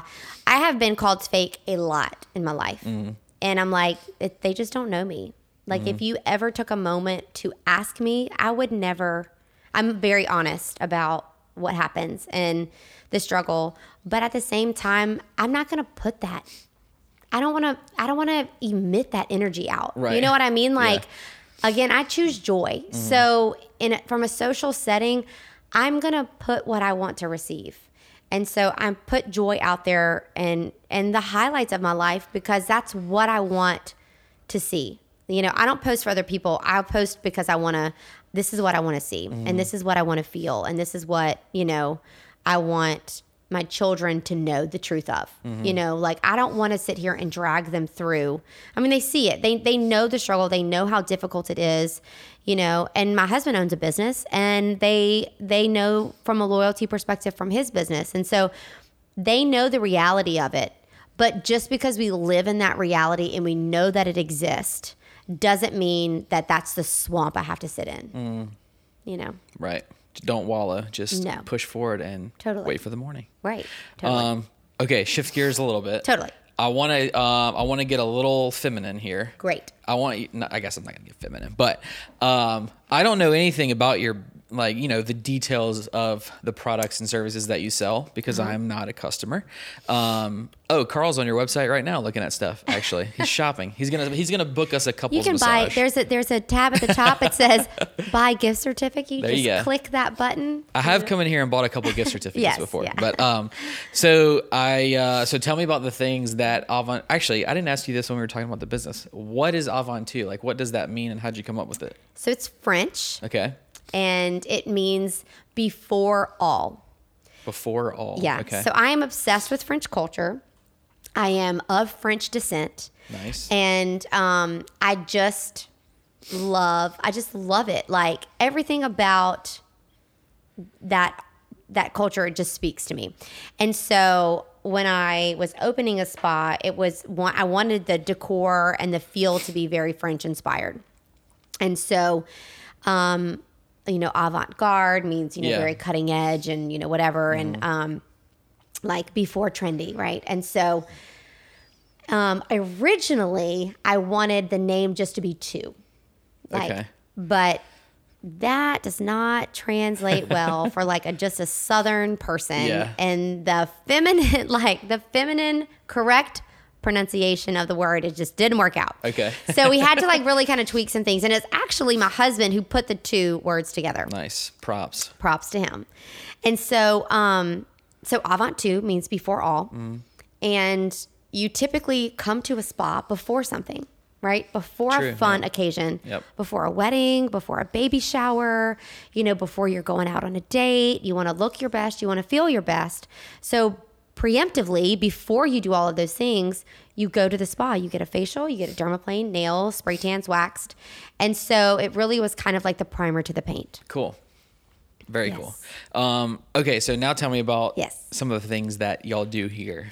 And So- then I'm going to have to ask you like what they are. Right, okay. Which I actually am legitimately interested in because I've just seen some stuff, especially like lately. It seems like they have all these new things Oh that my you can do for your gosh. skin. Everything and like all has this stuff. evolved. Right. They're And I mean, so- I may be a God. guy, yes, but whenever I'm 50, I want to look like I'm 30. Like I'm not For ashamed to sure. say it. So anyway, I mean, it has never been more now is the like best time. complicated in the beauty world. Honestly, Okay. there's so many things, and there's so many like influencers have all these like at home products. Right, and you've that's got, true. I mean, honestly, like You're getting sold at all the oh time. my gosh, it's Yeah. been insane.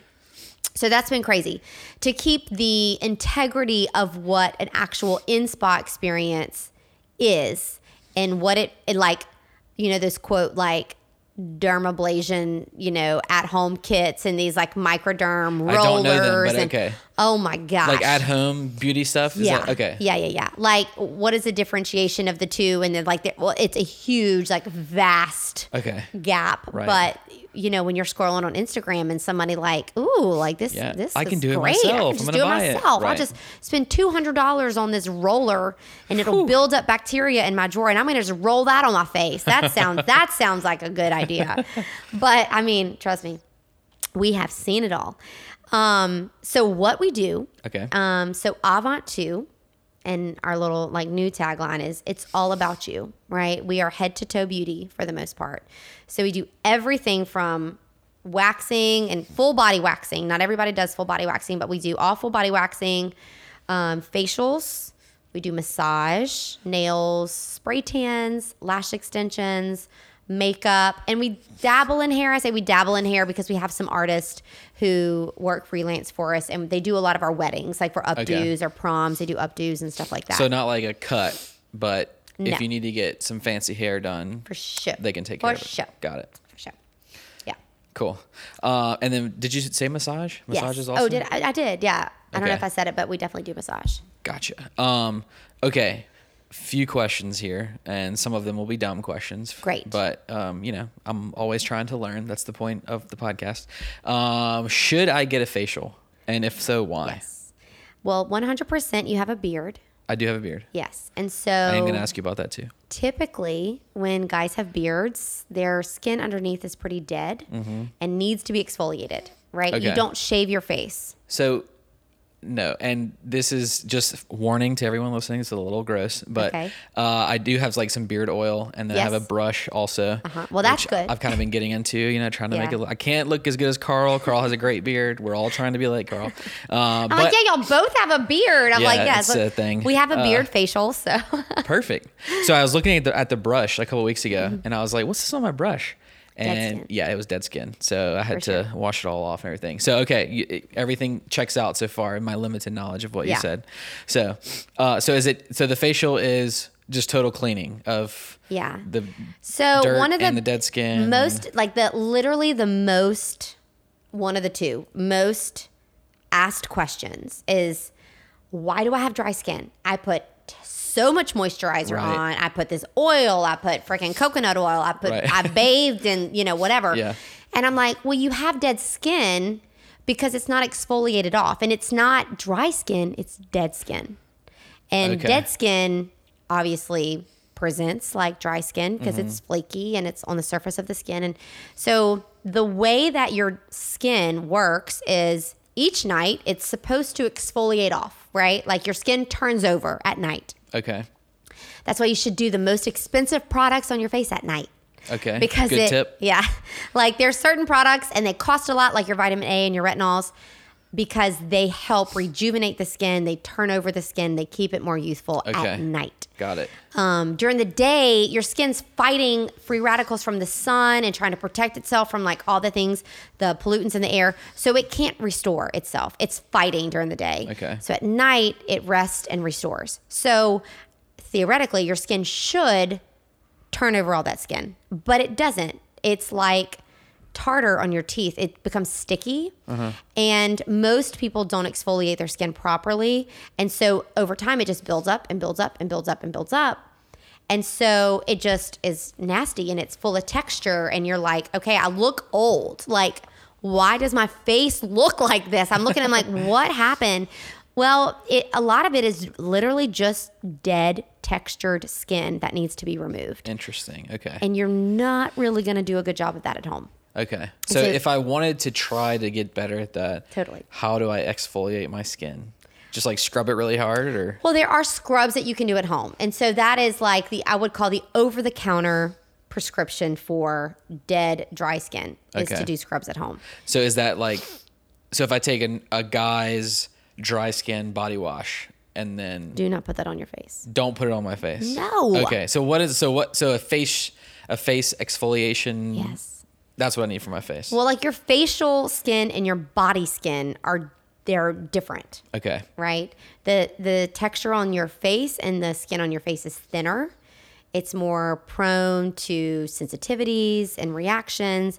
Well, your skin, like on your actual body, is thicker. It's more resilient. So in your body wash, I guarantee you one of the top 3 products is alcohol on your, quote, dry skin body wash. And I know alcohol dries you out, right? Totally. Okay. I knew that much. Well, you'll feel good for a minute. Refreshing. And then your skin dries out again. Well, you Right. have to keep buying this stuff because it helped you right out of the shower. So why, but So maybe they do they do that on purpose? Keep you buying their products? for sure, These greedy capitalists? for sure.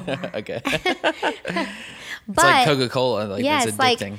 like all of these like additives and things. You have to just be careful what you buy over the counter because a lot of them use cheap products and stuff like Right. that. But I won't get on that soapbox. But yeah, so you definitely don't want to use what you put on your body on your face. Okay. Right? Like 'Cause the I men's I like use 3-in-1 shampoo, conditioner, body I wash. love Like those. I love that. It's That like is one like- thing, I just do know. my hair, my face, it's incredible. like that's not a good option. Okay. I'll try not to, Carl. Carl's talking like he does everything perfect. He's like, oh, shame on you.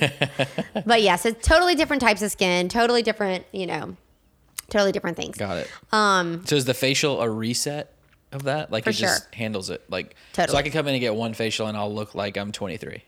100%. Wow, that's a good pitch. 100%. Okay, cool. I'm over 30, so that's a great pitch. I mean, knock me and Carl 7 might years have to off. come back for couples massages and, And facials. with our wives. We were both married. I mean, just like, okay, so here's the thing. It's like when you go to the gym, right, and you get this workout I haven't regimen. been to the gym lately either. You're making me feel terrible.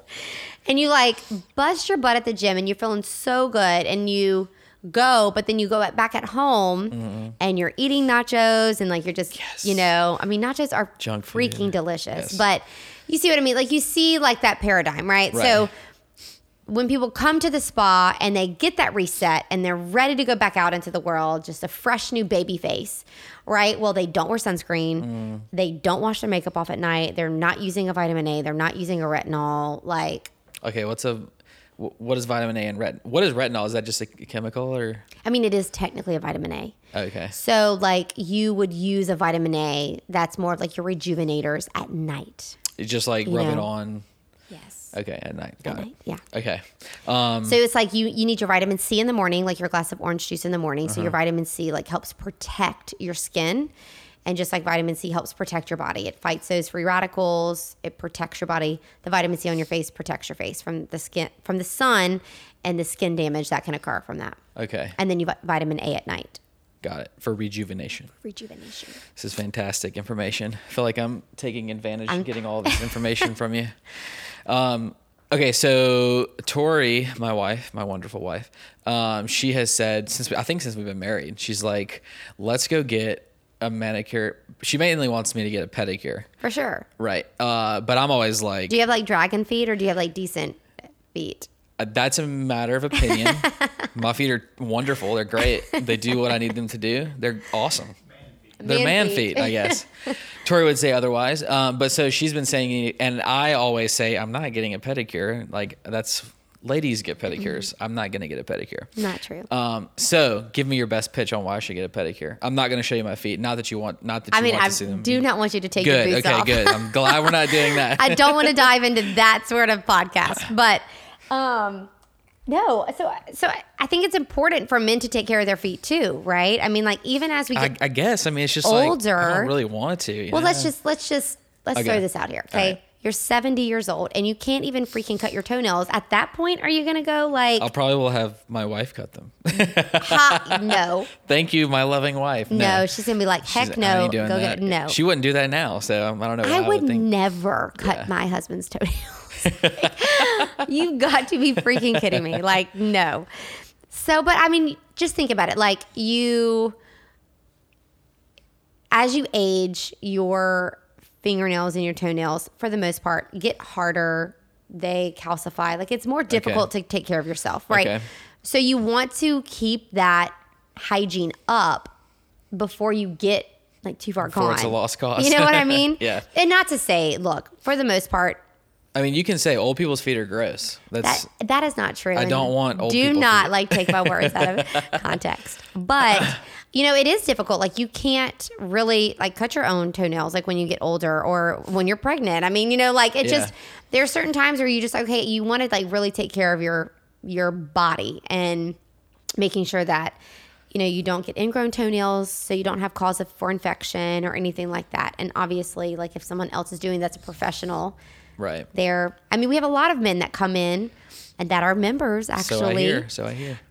They get their toes done all the time. They get mani-pedis. Okay, so if I was going to, in some alternate universe, if I was going to agree to do this. To do this pedicure. What is a pedicure? What happens when you get a pedicure? Well, they soak your feet so that your like epidermis is softer, right? So like hot water, you just sit hot there water. and- We okay. put, like aromatherapy beads in the bottom, and so that Nice. it loosens, opens the pores, makes the epidermis a little bit more pliable. Okay. And so we don't use those little cheese graters, right? That's Okay. like a huge like sanitation hazard, but we do Throwing skin everywhere. right. It's like, let me just take all your dead skin and Yeah. just put it on, whatever. That's terrible.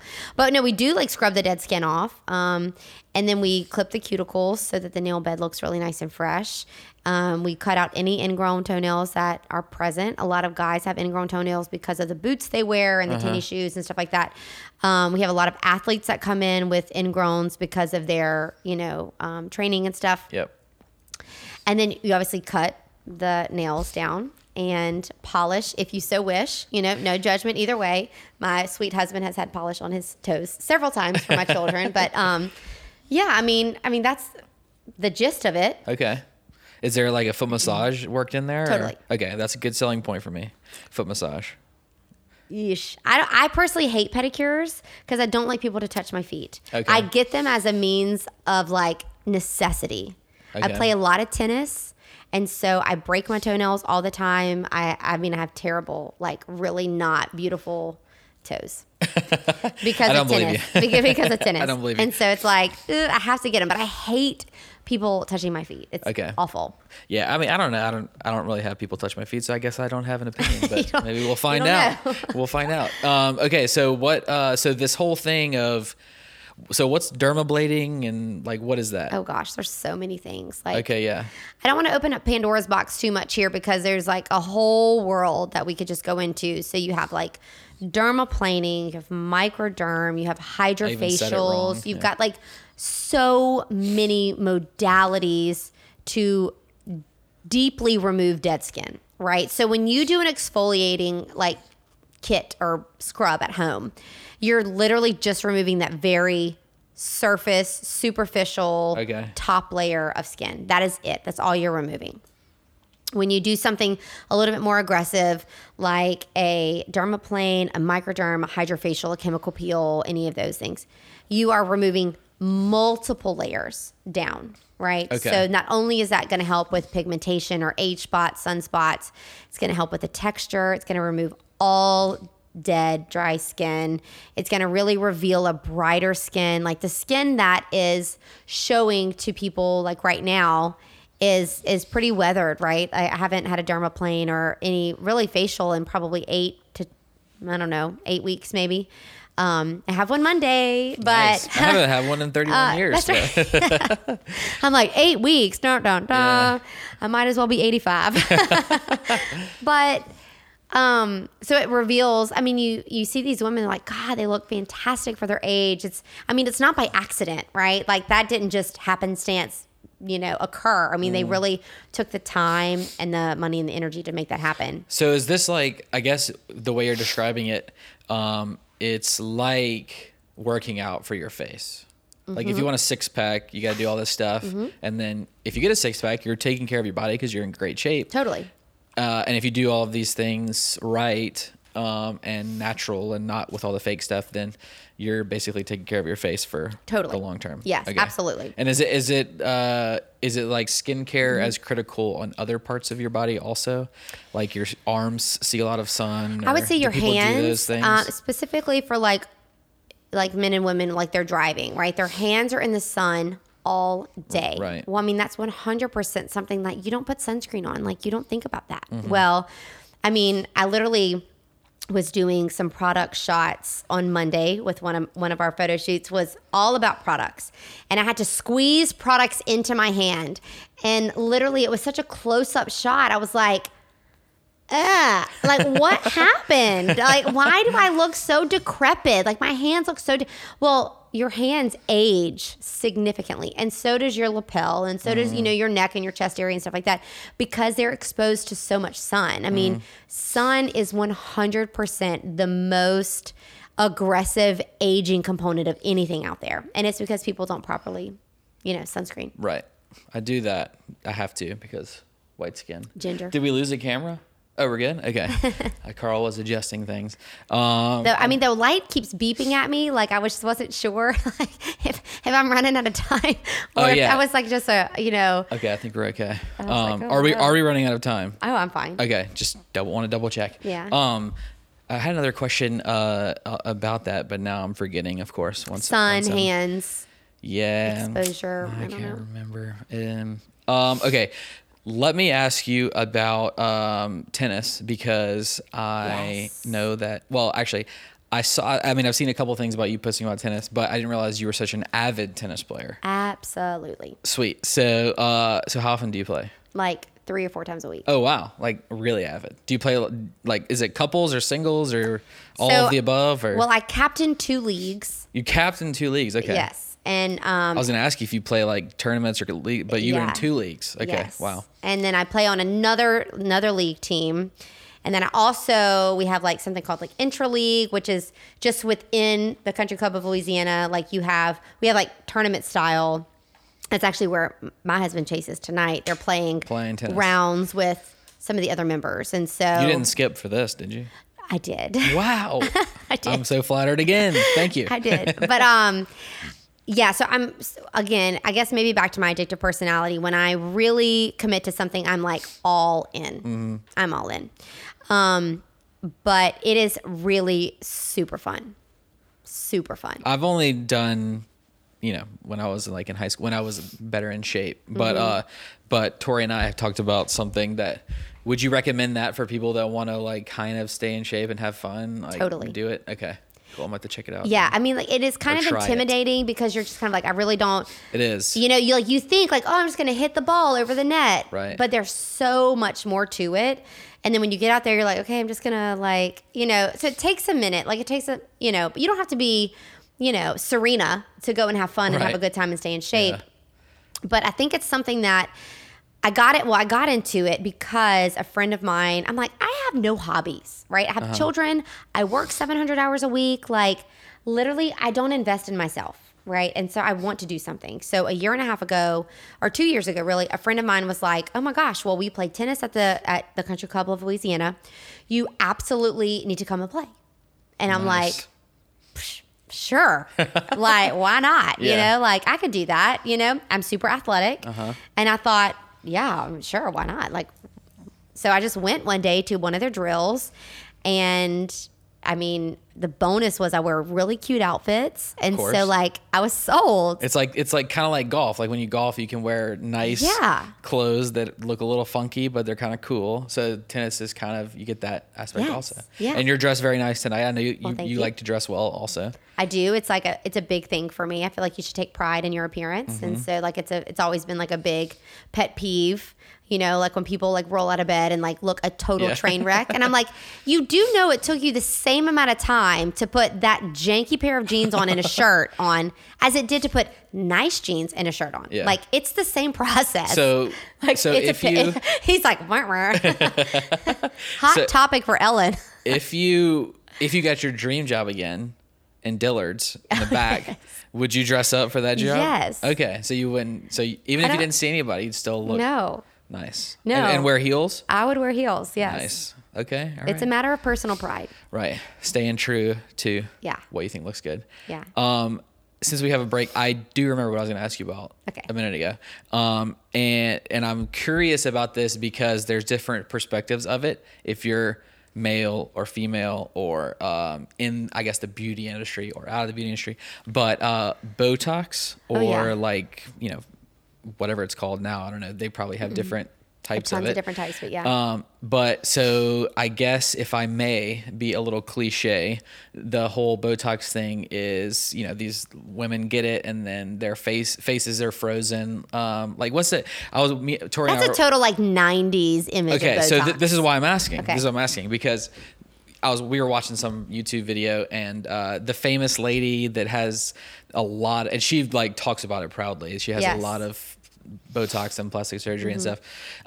Anyway, so please educate me on what's available and if it's, because a lot of people also think that it's, you know, damaging or it, you know, permanently messes up Yeah. whatever. But I am totally ignorant on the subject and I only believe headlines. So Yeah. educate me on it. And Just if y'all- whatever do comes y'all do across it- your Facebook feed. Yeah, exactly. Pretty much. You're like, yes, that's perfect. No, okay, so totally, I am a like believer, and I love it, and I think it's fantastic. Okay.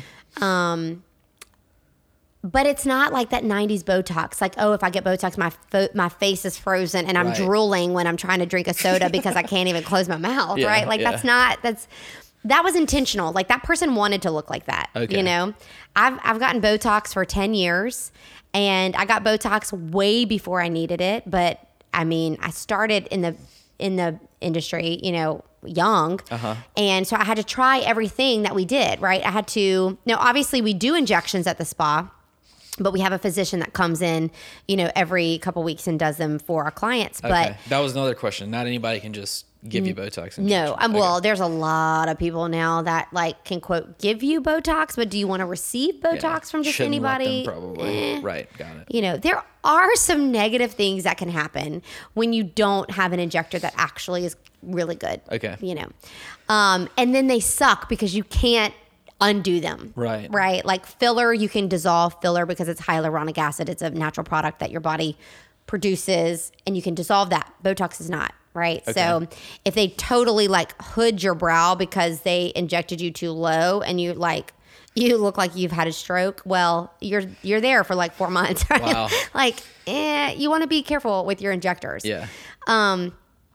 But I mean, I'm totally for it. I think that it's completely evolved, right? I'm not injecting cement into my face. Like it was not as high quality, you know, in the 90s as it is right now. But I mean, but it is very intentional, right? Somebody, if they want their face to be frozen, then you say, you know, add more, no, add more, no, add more. And the people who want to be a little bit more natural, have a little bit more movement in their face, well, sure. I mean, that's pretty customary. So I think it's way more Okay. just So they can do Common. they can do a lot of things. totally. So again, I'm super ignorant. What exactly is happening whenever you get a Botox injection? It's paralyzing your muscle. Okay. Well, well, I need Botox right now. So this is a great example, right? So like my eyebrows like go up and down like a pretty good bit when I speak. Well, I don't want them to do that, right? Because that kind of just shows my age and it creates these wrinkles in my forehead that I don't want. So okay, gotcha. when they inject me right here, it will paralyze that muscle. So my eye will not be able to, I also have expression, but it will not be able to have like the movement that it would before. So it kind of prolongs the aging process for sure. Right. Okay. Yeah, and it'll prevent wrinkles from even forming that because I've never given them the chance to form, right? Like you get wrinkles from expressions, from damage in the sun and stuff like that. Well, Botox freezes all that. So like I don't create these deep lines because my muscle has never moved there. Gotcha. Okay. Got it. I'm just learning all kind of stuff. Right. And there's about 4 different types of Botox and about 8 or 9 different types of filler right now. Okay. On the market. So and is it depending on like what you want, or does the person advising you tell you what you need? Yeah, I mean, you would think like from cheekbones down is filler and like eyeballs up is Botox. Okay. You know. Now there's obviously that's not like a hard and fast rule, but that's kind of how you would think about it. Gotcha. Like if you want duck lips, you get filler. But you don't have to. I do know that, like, because you don't have to have duck lips if you have filler, right? Like, and you can like these nasal labial folds, like that also shows age. So you can fill those in to where they're smoother, and so filler is adding volume. So when people add filler to their lips, they're bigger. Obviously, big lips are in. I just recently got a lip flip, and that was thebomb.com. What's a lip flip? So it's Botox in the lip, but it's right above the lip line. So it relaxes the lip just a little bit. It paralyzes that lip muscle just a little bit. So it makes your top lip look a little bit bigger. But I didn't add filler. Like I'm scared of filler in my lips because I don't want to feel it. Okay. And Chase doesn't want to feel it when he kisses me. So he's like really adamant about like no fillers in the lips. Okay. Got it. I have heard of fillers, like I mentioned, because of the Kardashians and all that. Fantastic. So I guess y'all don't do anything off of the face in terms of Botox. I'm just wondering about those wild stories of people getting like making their muscles look bigger or like their butts look bigger or something like that. Okay. No. Right. No. Got it. Now you can do injections like in your armpit when you have like excessive sweating and stuff like that. So that helps prevent that. So you get injections in your armpit. Okay. And then there's also people who get injections like around their upper lip area for like excessive like lip sweat and stuff like that. So I mean, there's definitely a different, benefit from some Botox. And obviously Botox was, I guess created for migraines, and they found all these additional aging benefits by accident. Interesting. Really, truly. Yeah. Cool. Man, again, I had a question and now I'm forgetting. So for my personal benefit, what advice do you have for having a healthy face under my beard and growing a thicker beard? Do you have any advice? But I mean, we went through the whole, rejuvenating the skin, which would obviously help. I did during the quarantine, actually, I shaved my face down and left a mustache because I thought it'd be funny. But and you just looked like a creep. Yeah, exactly. I'm thinking about doing it again, actually, just because it's so offensive. Yeah, it's like so crazy. No one has mustaches. Anyway, but I shaved it because I was no shade to all the 90s dads. You know what I mean? Like, actually, a sidebar. Tori and I stumbled across this random YouTube video, and you just went skiing, so this is perfect.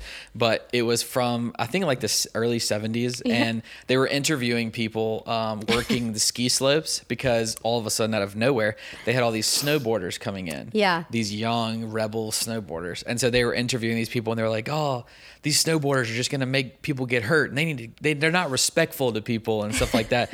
But the guy that they were interviewing, he was probably 30 at the time. And did he have a gnarly his hair stash? Was great. He had some awesome 70s glasses, and he just had a huge, thick mustache. And he was wearing a polo. And actually, you crushed on him a little bit. That guy looks pretty dope right now. Yeah. Anyway, so I'm feeling that look. Okay. I shaved my whole beard, partly also because I was thinking I would get rid of all the hair and then maybe clean some stuff, and then it would grow back thicker. Yeah. It didn't really work. So all that to say, what advice do you have to help me grow a massive Viking beard? Well, you're going to have to stimulate hair growth. You know, like that doesn't like take testosterone or like I mean, steroids well, I guess or that's something? one way, but I mean, there's growth factors that you can inject into that area of the beard. So, I mean, it's a more new technology that's kind of come out, but so you use like a microneedling technique, which sounds barbaric, but it's not. It punctures the face thousands of times. Okay. And you put on top of that open wound either growth factors, your own PRP, which is like your own platelets, Okay. or human growth factor, plant growth factor, something like that, to stimulate new growth. So you can Okay. do that. I mean, that's the only way you're going to get more hair. Do you have to shave to do something like that? Okay. No. And then do y'all do that here? We do. Oh, interesting. Okay. And you can do it on the scalp line too. So like So when I start losing hair, I can when do you that. start losing hair, Awesome. it's particularly an issue with receding hairlines for women, right? I Okay. mean, women often identify themselves with their hair. I mean, it's a big thing. And so you can microneedle the scalp and then, infuse growth factors or platelets or, there's Cool. different options to, re-stimulate that hair growth. Because what happened is the hair follicle has died and it has not been stimulated. And it just happens in nature, right? I mean, like people in general, after the age of 18, stop producing collagen. Wow. Right, unless it's stimulated, Okay. That's why we age and we continue to age and we continue to age. Well, like grade B collagen just doesn't produce in our bodies anymore. And I'm like, why, God, you chose 18? Like, Right. ew. Like Right. you could have chosen like 45 or something. Like, Yeah. like you created all this. Like, can't you just like fix it? Yeah. Like it's a new child every, all the time. Like you could fix that. Yeah. But then you wouldn't have oven too, maybe. Yeah. I mean, No. true. Okay. We're not going to stay here all night, of course. And I've already taken a lot of your time. So a few kind of like random questions that I want to ask you, Yeah. maybe to close it out. Is cheerleading a sport? Oh, don't even. Don't even. If freaking curling is a sport in the Olympics, give me a break. Like these girls are athletes. They train hard. They work hard. They compete fiercely. Of course it's a sport. Give Okay. me a break. So whenever you, in your professional cheerleading career, what did y'all did competitions? And I know like even in high school, Bethany Yeah. did like these big cheerleading competitions and stuff. What was like the biggest one that either at Bethany or wherever that you went to and like competed in? I mean, you kind of have like the same circuit of competitions, right? So you have like these smaller regional competitions that, come together and the winners of all these have won bids to go to this Okay. national competition, right? And it's, we were grand national champs of one whenever I was 11th grade, I think. Yeah, I think Nice. 11th grade. So that was a huge honor for us. We got rings, we got all these cool things, and that was fantastic. But I mean, they have them all over the country, right? And you have, again, these enormous events. I mean, we're actually going, like I've mentioned Atlanta a couple times. We're Yeah. going to go to Atlanta in a couple weeks. That's for a cheer. It's for cheer. Thing. Okay. With the girls. And we'll probably have 30,000 athletes there competing in different divisions. And so it's really cutthroat. And it's good for the girls because it gives them truly something to work towards. Yeah. And people can say whatever they want about whatever, right? Well, every little league, grand world champion of baseball has 7 million little baseball tournaments. Okay. Yeah. So like, I'm not going to discredit one sport over another, but I think any sport in general is a positive thing for children, teenagers, young adults to be involved in because it gives them a skill that they're really good at and it builds their confidence. I don't care what it is. You could play piano, you can play cello, you can be a competitive gymnast, you could do cheer, you can play baseball, you can play football. Whatever that is for children, it instills in them a belief in themselves that's really powerful, that's going to take them really far in life. Like they've overcome adversity. Every single person who's been in any sort of event like that, whether it's, again, from a musical thing to an athletic thing, they have failed and they've had to get back up and do it again. And so that is critically important, I believe, to being a productive adult. And so I'm adamantly for it. Love it. As am I. Love sports for sure.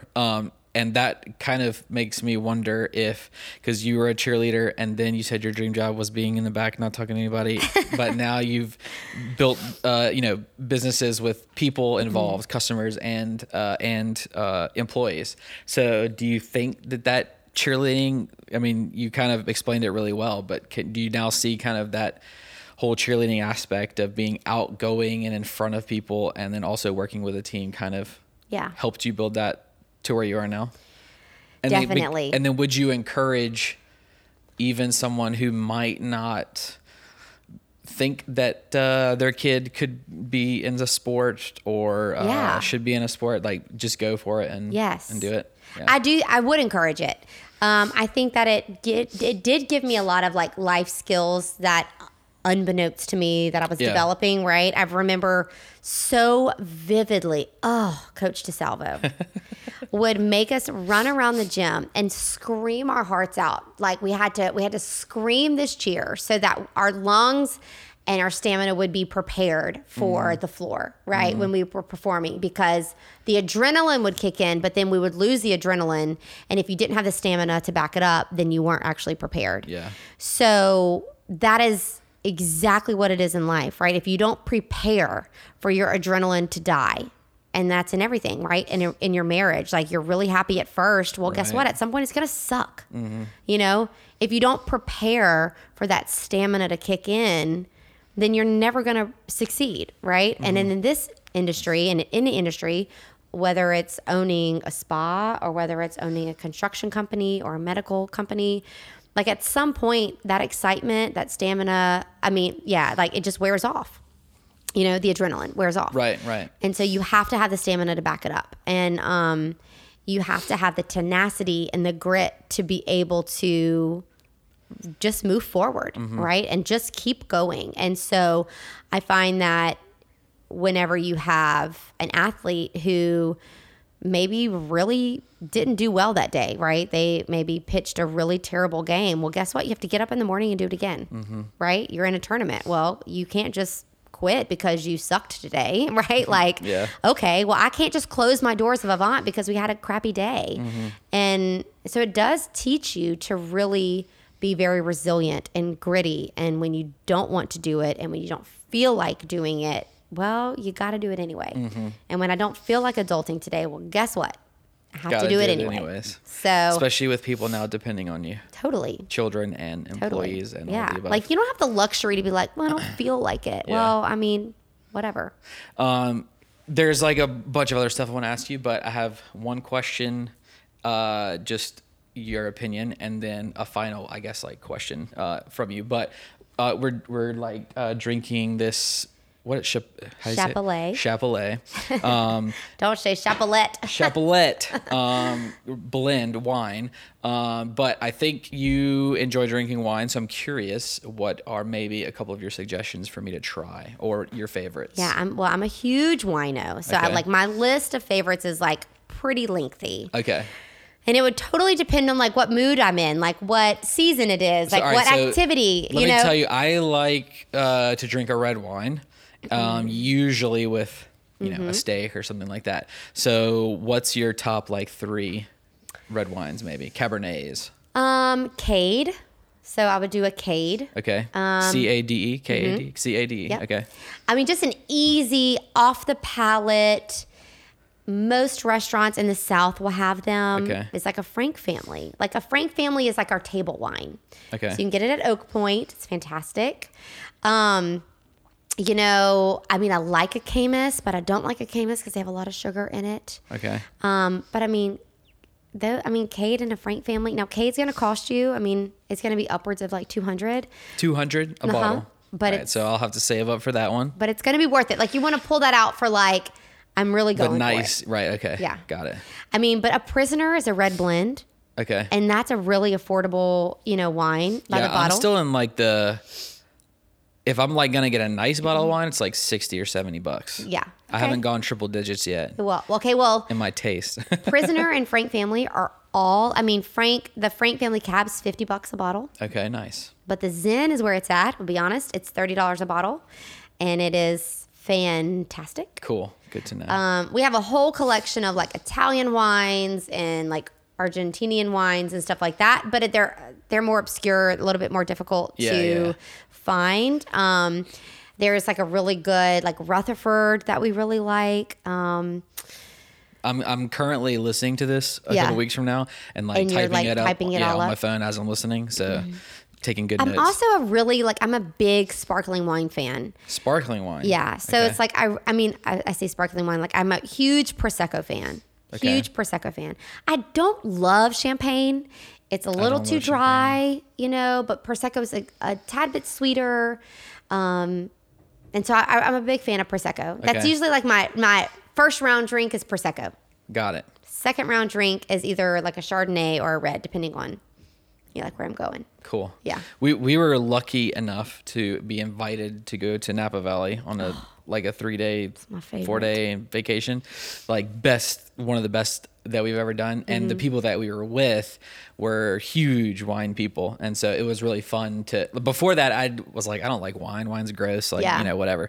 And then all these people that were like, oh, I can taste the scent, whatever. I was like, that's bull. They're making that up. But after we went on that trip with them, they were very knowledgeable and explaining everything. And whenever you kind of partake and experience it with someone who knows about it, knows what they're talking about, knows what they're doing. I mean, before we went, I think I've said this story before, but before we went, Tori and I were YouTubing how not to look like an idiot drinking wine or tasting wine. But so after that few days, I was like, man, there's this whole world I didn't know anything about. So we were lucky enough to do that. And since then, have been kind of trying and tasting different things. And, one of the ones that we got to go to there was Robert Craig was a vineyard. So you've had them. So the guy that I was with, again, luckily enough, we got the VIP treatment. So we had a private tasting with the winemaker and all that stuff. So, but the wine was unbelievable. But yeah, you can't, it's hard to find. I've only found it like once here. And you have all these private labels when you go to Napa that they'll ship to you, but you can't find them in stores. Calandra's on government had it for like a month or something. Anyway, cool. So that could be a whole nother podcast maybe. Next time we could talk more about wine. And I would start to drink wine. I started to drink wine when I was a little bit younger, probably in like my quote adulting life, because I was with all these Microsoft execs. Right. And so they would, I'm like, okay, well, I don't know what you're drinking, but I'll drink this. So I was honestly like a wine snob early on because they were ordering all these expensive things. Yeah. Like never once, ever have I ever purchased a box wine. Never in my whole life. Yeah. And that's why I thought that I hated wine, because that was the only one I had tasted before. Or like a Boone's Farm or like any of these, what is that? God, there's one thing, Woodbridge, terrible. Like, oh my gosh. But so I kind of became, but then I would appreciate it. Right. And I don't drink to get drunk. Like I don't like that aspect of like alcohol. But there is a true craft to it. And I think that also led me into like my love for really fine dining and fine foods, because there's so much to be explored and to be experienced with a really good bottle of wine with a sommelier and a really good dinner with an actual chef, not like a cook, but like an actual chef who was so thoughtful in his preparation. And these winemakers are so thoughtful in their preparation of their wines. Yeah. Like the two go hand in hand, like so well. But there's those experiences for me are exciting. And I really like the creativity that goes behind that. Love it. That's I might have to get some notes after the show on things to do along those lines, because I also love. And you remember Gavin Job? Oh yeah. I've had him on my podcast. Or you said you listened. Maybe you listened to that one. Well, I didn't see that one. It was like the 4th or 5th one. No, so I didn't it was see early. it. But again, that's a name I haven't heard in forever. Yeah, that's great. And he has Maribo in Covington, the restaurant. I didn't know. But like talking with him about. I'm going back to listen to that one. I didn't see it. It's good. We might do another one soon. But going to his restaurant. I mean, I know him, so like that's a whole other layer. But yes, a chef who thinks about what they're doing. Okay, wait a minute. I digress, because I'm going to get off topic. But I know I did see him because he was a chef in Baton Rouge. He Co-owned the Pelican Pelican, House. yes, that's what it is. I'm like, wait, no, time out, because Yeah. I did see him at the Pelican House, and I hadn't seen him in forever. But since that day, I haven't heard his name again. Yeah. But okay, I So was wondering. he was there. He was and- on Food Network. Exactly. He was on like what's the chef's Chopped. Chopped. That's right. Thank you, Carl. Yeah. Yeah, he was on Chopped, and he won, and then went to. You got to listen to my. I'm going back here. Yeah. Episode 4, I think. Go listen to it. But yeah, he was on Chopped and won, and we actually went to the viewing at Pelican House, and he made some of the same dishes from the show, and we got to taste it while we were watching him make it on TV, which was really cool. But what an experience! it was unbelievable. And his restaurant, I'm just gonna like dote on him, and his restaurant in Covington, Maribo, it's like an Italian inspired. I'm gonna go. It's just like, he creates these things, which is mind blowing to me, just like an artist painting something. But Yeah. it's like, I don't know what you're doing. I don't know what half of this stuff is that you're Yeah. putting into it. Yeah. But Who the knew finished half of this product's like unbelievable. food even was in existence? Right. Like what, and that it was possible for you to make these things from Totally. it. So anyways, all that to say, I totally agree with you. You just like have me back with Gavin on like a food Wow, we podcast, should a do that. food and freaking wine podcast. Maybe we should come here. Ooh, I'll go there. Or go there. We could I'll do go it there. I Yeah. want to go to that hotel that's over there. And anyway. you could bring some wines? Totally. You could fork the bill for the wines? or- I'll fork the bill for the wines. Cool. That would be amazing. I'm like, that is my jam. Like, that's my side hustle project. Like, that's what I want to do. I just So want are to you eat gonna- great food and drink great wine. So you want to open a restaurant one day? No, heck no, I don't. Oh, okay, no. I just meant like hobby side hustle. Just go partake. Yes. Support chefs. Like, honestly, I mentioned this like before we were like filming and recording and stuff, but to go eat at every Michelin star restaurant Yeah. on the globe is Wow. like a must do. That's like a bucket list thing. Oh. I mean, it's How many a have you been long to? bucket list. Yeah, it's only lot. two. Only two. But we were supposed to go to San Fran, and we were supposed to go to Artelier in San Francisco. And you may or may not know anything about this restaurant, but Zero. Oh my gosh! And we had French Laundry. Heard of that one only because of recent controversies. Yes. Well, I don't know about the recent controversies. Well, but Gavin Newsom, the governor, said you should stay home and social distance and wear a mask. But then he was photographed at French Laundry with Oh, of all of his course he was. friends. Yeah. Yeah, of course he was. $400 a plate Yeah. from what the news said. I don't Totally. know. So So anyway, so it's like, no, that's like a huge thing. Like when I go places, I'm like, Yeah. okay, well, do they have this? And Right. if I can go there, then let's make a reservation. Like I plan trips around that. I Around mean, food? it's just, yeah. that's amazing. Food makes me happy. I think maybe I work out so that I could eat. I don't That's know. good. I don't work out. I just eat and look at me. No, you're fine. So did you watch Chef's Table on Netflix? Absolutely. I love that show. That And was did you a great watch show. The Final Table on Netflix? I kind of fell off. Oh, no, we watched no. We watched probably like 7 or 8 or 9 of those. No, but they go were watch amazing. The Final Table. Okay, is that a whole other series? Oh, it's a whole nother series. Okay. And it is amazing. They're all Michelin rated starred Yeah. chefs. They all compete in different nationalities and different stuff. Like Wow. if they would Sounds just, cool. they just need to come back with like another Final Table. So is it one season final tape? It was like Yeah, it's competition? just one. or- It's just one. Yeah. Okay, gotcha. Cool. I'm gonna check But that it is. out. I've watched it several times Sweet. Nice. because it's like amazing. We also watched this is like really getting off track. Great British Baking Show. Oh, of course. Yeah, that's a good Who one. doesn't too. watch that? It's a good one. My Chase Carl hates doesn't it. watch it. You hate it? No, I love it. I started watching it because the British accents. Totally. But then And it like was whatever, like legit. like It's what, like what really they're good. making, I'm like, what is that? Yeah, I haven't heard of half the stuff they make. No, totally not. It's good.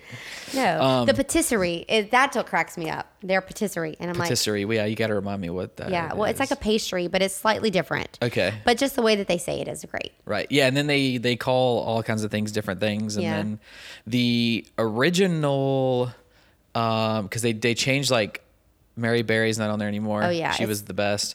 And then I actually like that guy with the black hair. Oh my God, he's the best. Yeah, he's funny. Okay. Anyways, Like I'm serious. Like I'll sit here and talk food and wine all night. we long. will have to. We should probably set that up. Gavin For would sure. love to do that because God, he that's loves so talking good. about. It was really cool hearing his story and how he got. Because the funny thing was, and similar to us, I guess, he had always been like very interested in cooking and being a chef and food, but I really wasn't aware of it Yeah. until he was running a restaurant. Right. And so that was really cool to hear about kind of how that evolved and like what he's doing now. And then similarly, I didn't know your career before basically now running a, successful, which it is very successful, spa and beauty, salon. And so, so it's cool, again, a plug for why I do the podcast, but it's cool to hear about how that kind of comes together and then, puts you in the place that you are cooking food or,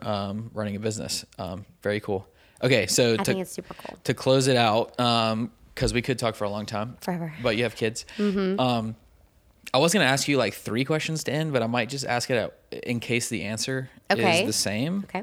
But you may have thought about this before, but you could be defined as a role model for people, and have a great marriage, have kids, have a business, you've made money and you get to do things that you love to do, wine, food, that sort of thing.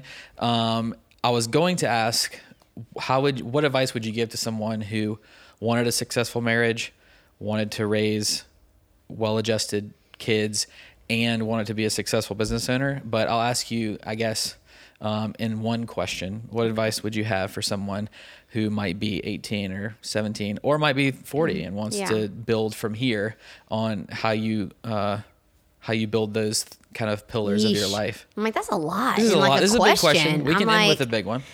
Well, first of all, I would say it's not easy as it seems. Like we've talked about, like that Facebook facade, it's not as easy as it seems. Like everything worth having is worth working for. And I talk with my children about that. Chase and I have been through definite seasons where I'm like, I'm not sure if we're going to be married. I'm not sure if this is what we really want. And I'm not ashamed to say that because I feel like that's what real life is, right? Like even as a business owner, there's times where I'm not sure that this is what I really want.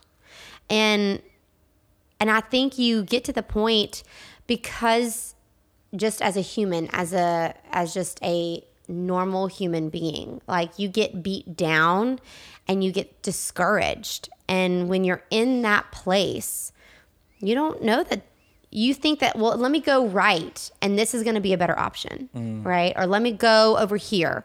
And something that I've constantly remembered is, and for whatever foresight this was, on the wedding cups that Chase and I have, it says the grass is not greener on the other side. The grass is greener where we water it. And I remember that so clearly, and not that I only have 500 still left in my cabinet, but whatever, 12 years later. But for sure, right? Like the next option isn't better, or the next whatever isn't better. It's just different. And so it's, it's going to be work. It's going to be a struggle, but it's going to, I guess theoretically be worth it in the end. That's what they keep saying, right? Right. Yeah. But again, you have to go back to finding joy where you are. Yeah. If I'm always looking for something more, something better, and I'll be quite frank, like I have an extremely ambitious personality. And so the contentment and being in a place of being happy, but growing is difficult, right? Like, and I think specifically as a female, right? Men are encouraged and wired to be ambitious, to grow, to be the breadwinners, to be like this big masculine figure in the family, right? Well, women are not necessarily encouraged, more so now, obviously, but it's still more rare than it is common, right? To have a female who is very ambitious and wants to grow and be successful and have more and do more, but at the same time be happy and be content. Like those two things are difficult balances to find. And so they often struggle with one another.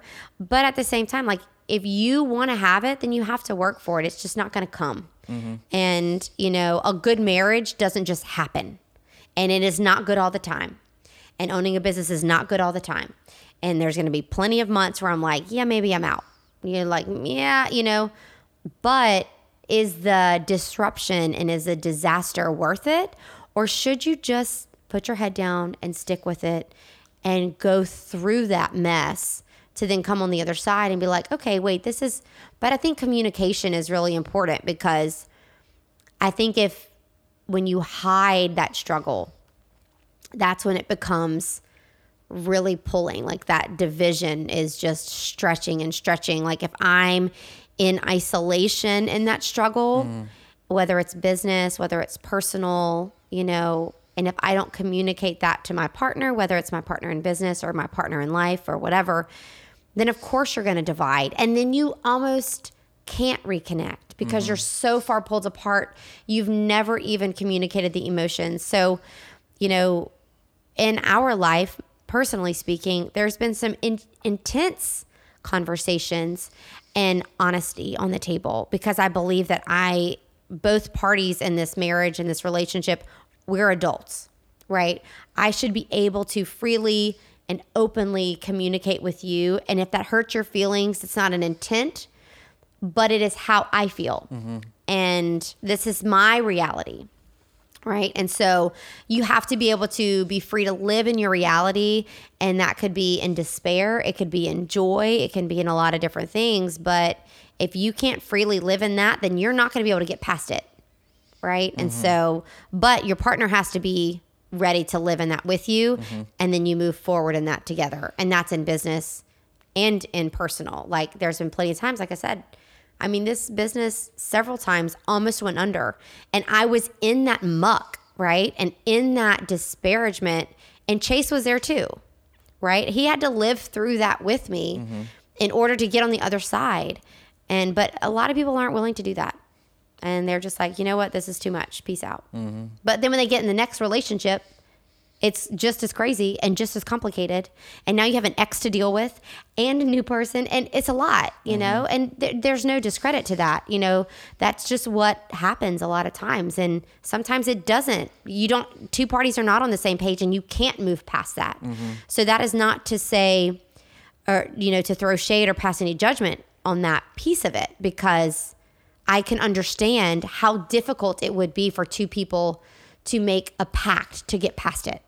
You know, so again, like I tread very lightly there. Like that is not to put down or disparage on anything from that situation. But for us, that was, you know, we have chosen to work through difficulties and work through just challenges in both business and personal life. So find someone who communicates with you and is willing to be in the muck with you in business or in personal relationships. For sure. And if you like, one thing that Chase and I've always had is like, we have so much fun. So much fun. Like if I can't ask you to stunt with me in a pool and you like hands down, like, yeah, I've never done that before, but let's try it. Then like, you're not for me.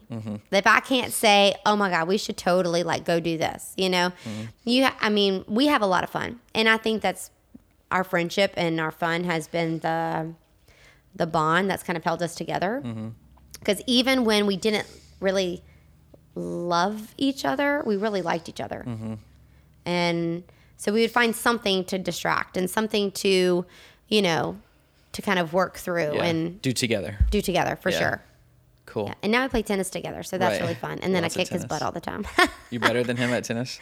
Yeah. Well, I'm going to say that, but he has beat me before. He's not here to defend himself. I know. Like, I'm so much better. Cool. But yeah, you have to have fun.